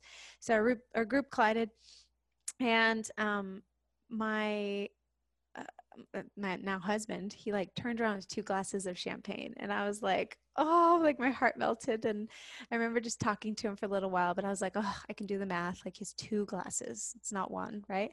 So, and he's not giving one to me, so let's let him go back into the sea, like. So I go, hey, do you need to get that to your girlfriend before it gets warm? Super blunt, of course. And he goes he goes, well, I'm not, no, she's not my girlfriend. And I was kind of like, I mean, as of now, like now you're just being a jerk. So get out of my way. I just want to get my champagne and move on with my life because I can't have you. And he like motions towards her, and then like he like gets stuck, like looking over towards the corner, and I kind of like follow his glance, and I turn around, and my best friend Luke was making out with the girl in the red dress, and I was like, oh, they really aren't dating. Like this is like he wasn't lying. Okay, great. So I think I took the glass of champagne out of his hand. I was like, cheers. And it was like forever, that was amazing. And I then love that story. I know. And then cherry topper on all of it, Luke came out of the closet like a week later. So if it had happened like a week earlier, he would have been gay by then, and he wouldn't have been trying to make out with this girl. And I might have never had my husband because I would have just assumed that that was his Yeah. girlfriend. And Yeah. they were best friends. I have to tell you about the girl in the red dress because she is now one of our best friends. Love her to death. She had just broken up with her boyfriend, asked another friend who wasn't in town, who said, hey, call Rob. And Rob like was he was like, yeah, sure, I'll go with you. It's like she had an extra ticket. It was easy. It was a big Oh, group of so it was one friends. of those. Yeah. Okay. So, I mean, I was wrong. I did find a man of my dreams at those things, and we Oh, lived forever, was this happily ever after the ballet? Like, after. how did, This is like okay. an after party. Yeah. Oh, yeah. Oh, No, I wouldn't be cool. drinking champagne before a performance. I didn't think so, but I was like lost in the translation of did you guys all like change out of your ballet outfits and then go Yes. put on like Yeah. cocktail up? Well, not cocktail outfits, but like Totally. It was evening like the gowns. opening night gala. It's super fancy. We're like these gorgeous gowns, and everyone's all like dressed up, and it's gorgeous and fancy and stuff. And so it was literally like meeting my Prince Charming at a ball. That is so sweet. So like you guys have been together ever since then. Yeah, yeah. It was like right when I met him, I was like, yeah, he like checks all the boxes, and not only that, but he's more. He was just the best person I've ever met, and he's my best friend, and he's my husband, and oh Oh, God, I'm just gonna get he's the teary best. eyed, and I don't even know him, or what your relationship is like. But I can imagine it's No, literally he's like a the Disney movie. best. Yeah, no, he really is, and he's so supportive. And like when I was thinking about going to Broadway, I was like, I remember him saying, because I just felt really weird about it, because we'd just gotten married, and I was like, oh my gosh, like I'm moving to New York, and what's gonna happen to us? And he was like, you have to go. This is like, I'm here to support you. We're fine. So he was traveling, commuting back and forth from like San Francisco to New York For you? every month for me for like years. It was so nice. I mean, like, never complained about it once. God, if I did that trip one time, I'd have been like, you know how much I love you. Yeah, women. I mean, it was rough. I can't believe. I mean, he'd do some red eyes. He'd send me red roses every weekend. The girls in the dressing room would be like, "Seriously, he's perfect." I'd be like, "Yeah, but I never see him, so I miss him." So he brings me flowers, like Task Rabbit or something. It was so cute. That's so Um, cute. So he never moved from city to city, kind of staying in one spot and would just visit you? Kind of both. Like he lived in both places, but he had to be in San Francisco for work and I had to be in New York for work. And so we just made it work. We had this deal where it was like, hey, we never go to bed without calling each other and saying goodnight. We had like the Life 360 app so we could see where we were all the time to make sure we were safe and everything. And like we just communicated a lot. It was like actually a really fun time in our marriage because like we were forced to go from, like I love hugs and I love like, I mean, I'm a dancer, so physicality is like one way to show love, but verbal, like to actually talk and be like connected through memories of just like talking to each other all the time. That was kind of special. And then when I'd see him, it was like, so excited. So that's nice to have a little absence makes the heart grow fonder kind of Yeah. moment. Yeah, I agree with that. So it And was good. how long have you been married for? We've been married for 8 years now, which is so great. It's been Wow. really fun. Yeah. Oh, my heart. Um, okay. This is going to be a hard one, but which profession, I can't even ask you which one your favorite one was, but Oh, like yeah. between Broadway and the ballet? Oh, I think, well, between Broadway and the ballet, I think I had more. Oh, God, that's really hard, actually. Yeah, because there's ups and downs for both. So Would I'm you have like, said one maybe earlier in your life and now? yeah, like I could only have done ballet when I did ballet. If I had done them in reverse, it wouldn't have happened. I just couldn't have Okay. done it. It was just so physically and mentally demanding in the ballet. But and Broadway was just physically demanding and not as mentally and emotionally draining. It was just beautiful. I don't know. I loved Broadway. Broadway was so fun. But ballet was a dream come true. So there's like, and Broadway was too, but Different, becoming like a ballerina and your favorite ballet company was like kind of a big deal. for I had no sure. idea what I was doing on Broadway. And now that I look back, I'm like, wow, we were nominated for like 12 Tony Awards. Like we had, and we won a bunch. And like, it was like it was just a whirlwind. We had celebrities coming every night to see our show. And like, it was just amazing to like be a part of a production that was so well received on Broadway because that doesn't happen all the Absolutely. time. But I didn't know that didn't happen all the time. So there's that. What performers or choreographers have been the most influential to you over your career?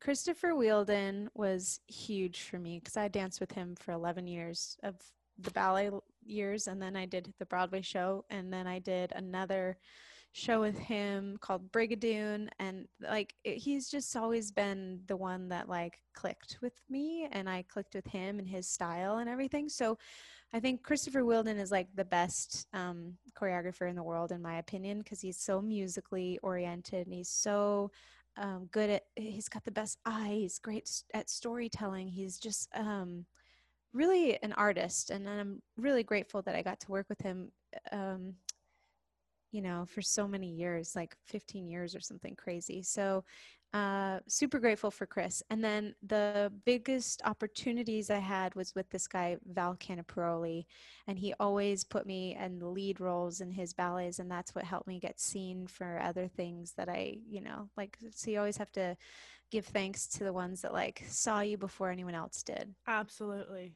You know, Absolutely. so Those are both really good answers. yeah. Um, what's the most common misconception about dancers that you think people had? If it was like food uh related or if it Yeah, was food like, related. yeah. It's definitely food.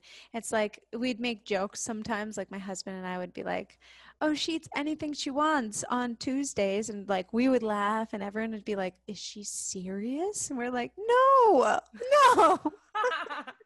We're like, "No, it's not. No, we're making light of this." It's like because everyone just assumes that I have an eating disorder always. They're like, "Oh, she's That is so awful. so yeah, it's just, and a lot of them do, but I didn't, and I'm really proud of that. And I I know it's not something to make fun of, but when you survive that world, you have to find some happy, like some laughter Absolutely. in the pain, because it's just otherwise you will not survive. So with saying that, what's your guilty pleasure for food? Ooh, definitely. I would say cheese and wine. What Does kind wine of count cheese and for? what kind of wine? Okay, so I am a big fan of raw cheddar cheese. They Okay. have it like, oh God, it's so good. It's like whole milk, raw milk cheese. Oh my God, it's the best. That was like my guilty pleasure when I was a raw foodist too. I was like, hey, it's still raw. Like, it's great. It's got all the enzymes and things. It's probably not the best for me in like the consumption that I have, like the proportions and everything. But okay, so there's that, and then wine. I love anything wine or champagne. Are you I'm red or more of white? like I've switched to be more of a white rosé drinker, which is interesting because I was only red for so long, and then I realized that my teeth were not getting cute, and like I think that switched. It's like, Do you get them ooh, whitened? purple teeth. I whiten them like a couple times a year, but like yeah, it was like purple teeth just are not cute when you're out to dinner or something. You smile and you're like, oh no, oh God. So yeah. That is Anyway, so funny. Did you ever consider another career not in the creative field at all? yeah, I did. I think I would have been an astrologist, or like not an Wow. astrologist, but like actually study, I don't know, study the universe. And like I definitely have always loved, we always had an outdoor hot tub in Tahoe, and it's so high. The elevation isn't like ridiculously high, but it's like 7 or 8 thousand feet, and or maybe 6 to 7 thousand feet, somewhere in there. And we just lay out in the hot tub and just like look up at the stars. And as a kid, I was just like, that is the most, like, you could never get tired of looking at the stars. And I kind of wish I knew what I was looking at. And just like looking through telescopes a few times in my life, I'm like, yeah, I could totally do this. This is something that I'd love to study. Interesting. Yeah, Interesting. maybe that's how I came up with Stardust World I was just Productions. gonna say that. I was like, there has to be Yeah, some correlation there. yeah, interesting. Anyway. What are I feel like I already asked this one, but some mistakes that you've made earlier in your career that you feel like you've um learned from it or would go about differently in the future? let's see, I would say, oh, I thought about a really good answer to this once, and I was like, oh, I should remember this because this will come up someday, and I knew, at some point it would, Did and it now come up? it's like gone. Um, mistakes that I've made was probably, mm, it's really funny because I actually feel like I'd not choose. I was born with this thing that my dad gave me. It's called loser's amnesia, and I forget all of the mistakes I make, which might not be a good thing. But my dad will literally, like, we'll be playing tennis or something, and he'll lose badly, and he'll come home and he'll be like, God, I played so good today. And you're like, what? No, you lost. Like, it was really bad. But he's like, yeah, but my shots were amazing. So that I feel like we all grew up with this, and then now it's become my thing too. I'm like, yeah, no mistakes. I didn't make any mistakes. Like, there were no mistakes. Everything was meant to be. There were um there were paths that I chose to take that I'm proud of now, and they made me who I am now. So yeah, I guess the best answer is that I have loser's amnesia and I don't remember any mistakes that I've made. Okay. Might not be a Okay, good I'll thing. take it. Are there any other hobbies and interests that you have? Yes, I would say I love playing pickleball. I love, like, have you ever played pickleball? No, but I know what it is. I only Oh found my out God. what this was like recently in the last couple of years. So fun. It's everything I always wanted tennis to be. You can just whack the ball. It's a wiffle ball, so it never goes out. It's amazing. So pickleball has been amazing. And my hobbies, I guess, are taking walks and gardening these days, which is fun. Okay. Some nice COVID safe I know, right? activities. God, totally. I'm like, I should be learning a new instrument or something, but no. Are you still playing the piano? Yes. Okay. Yeah. Okay. Mhm. And what's next for you? We are releasing, okay, myself and I, Empress is Me, releasing, myself, and I are. I know, exactly. Um, I'm releasing a bunch of new music and music videos coming out in November, which I'm super excited about. And I just like want to start getting just releasing more. I think this time, especially this year, we've been just accumulating so much artistic content, and so I'm excited to like kind of give it to the world. You know, I'm a perfectionist, so I have to wait until it's like right, and I've thought about it and Absolutely. had time to listen a million times, and then it's like, okay, I'm ready. You Yeah. know, and it's like I put way people say I'm way too precious with it, but I think it's once it's out forever, and you know, you're kind of that's it. So, so yeah, so I'm excited to release some new music. That's good to hear.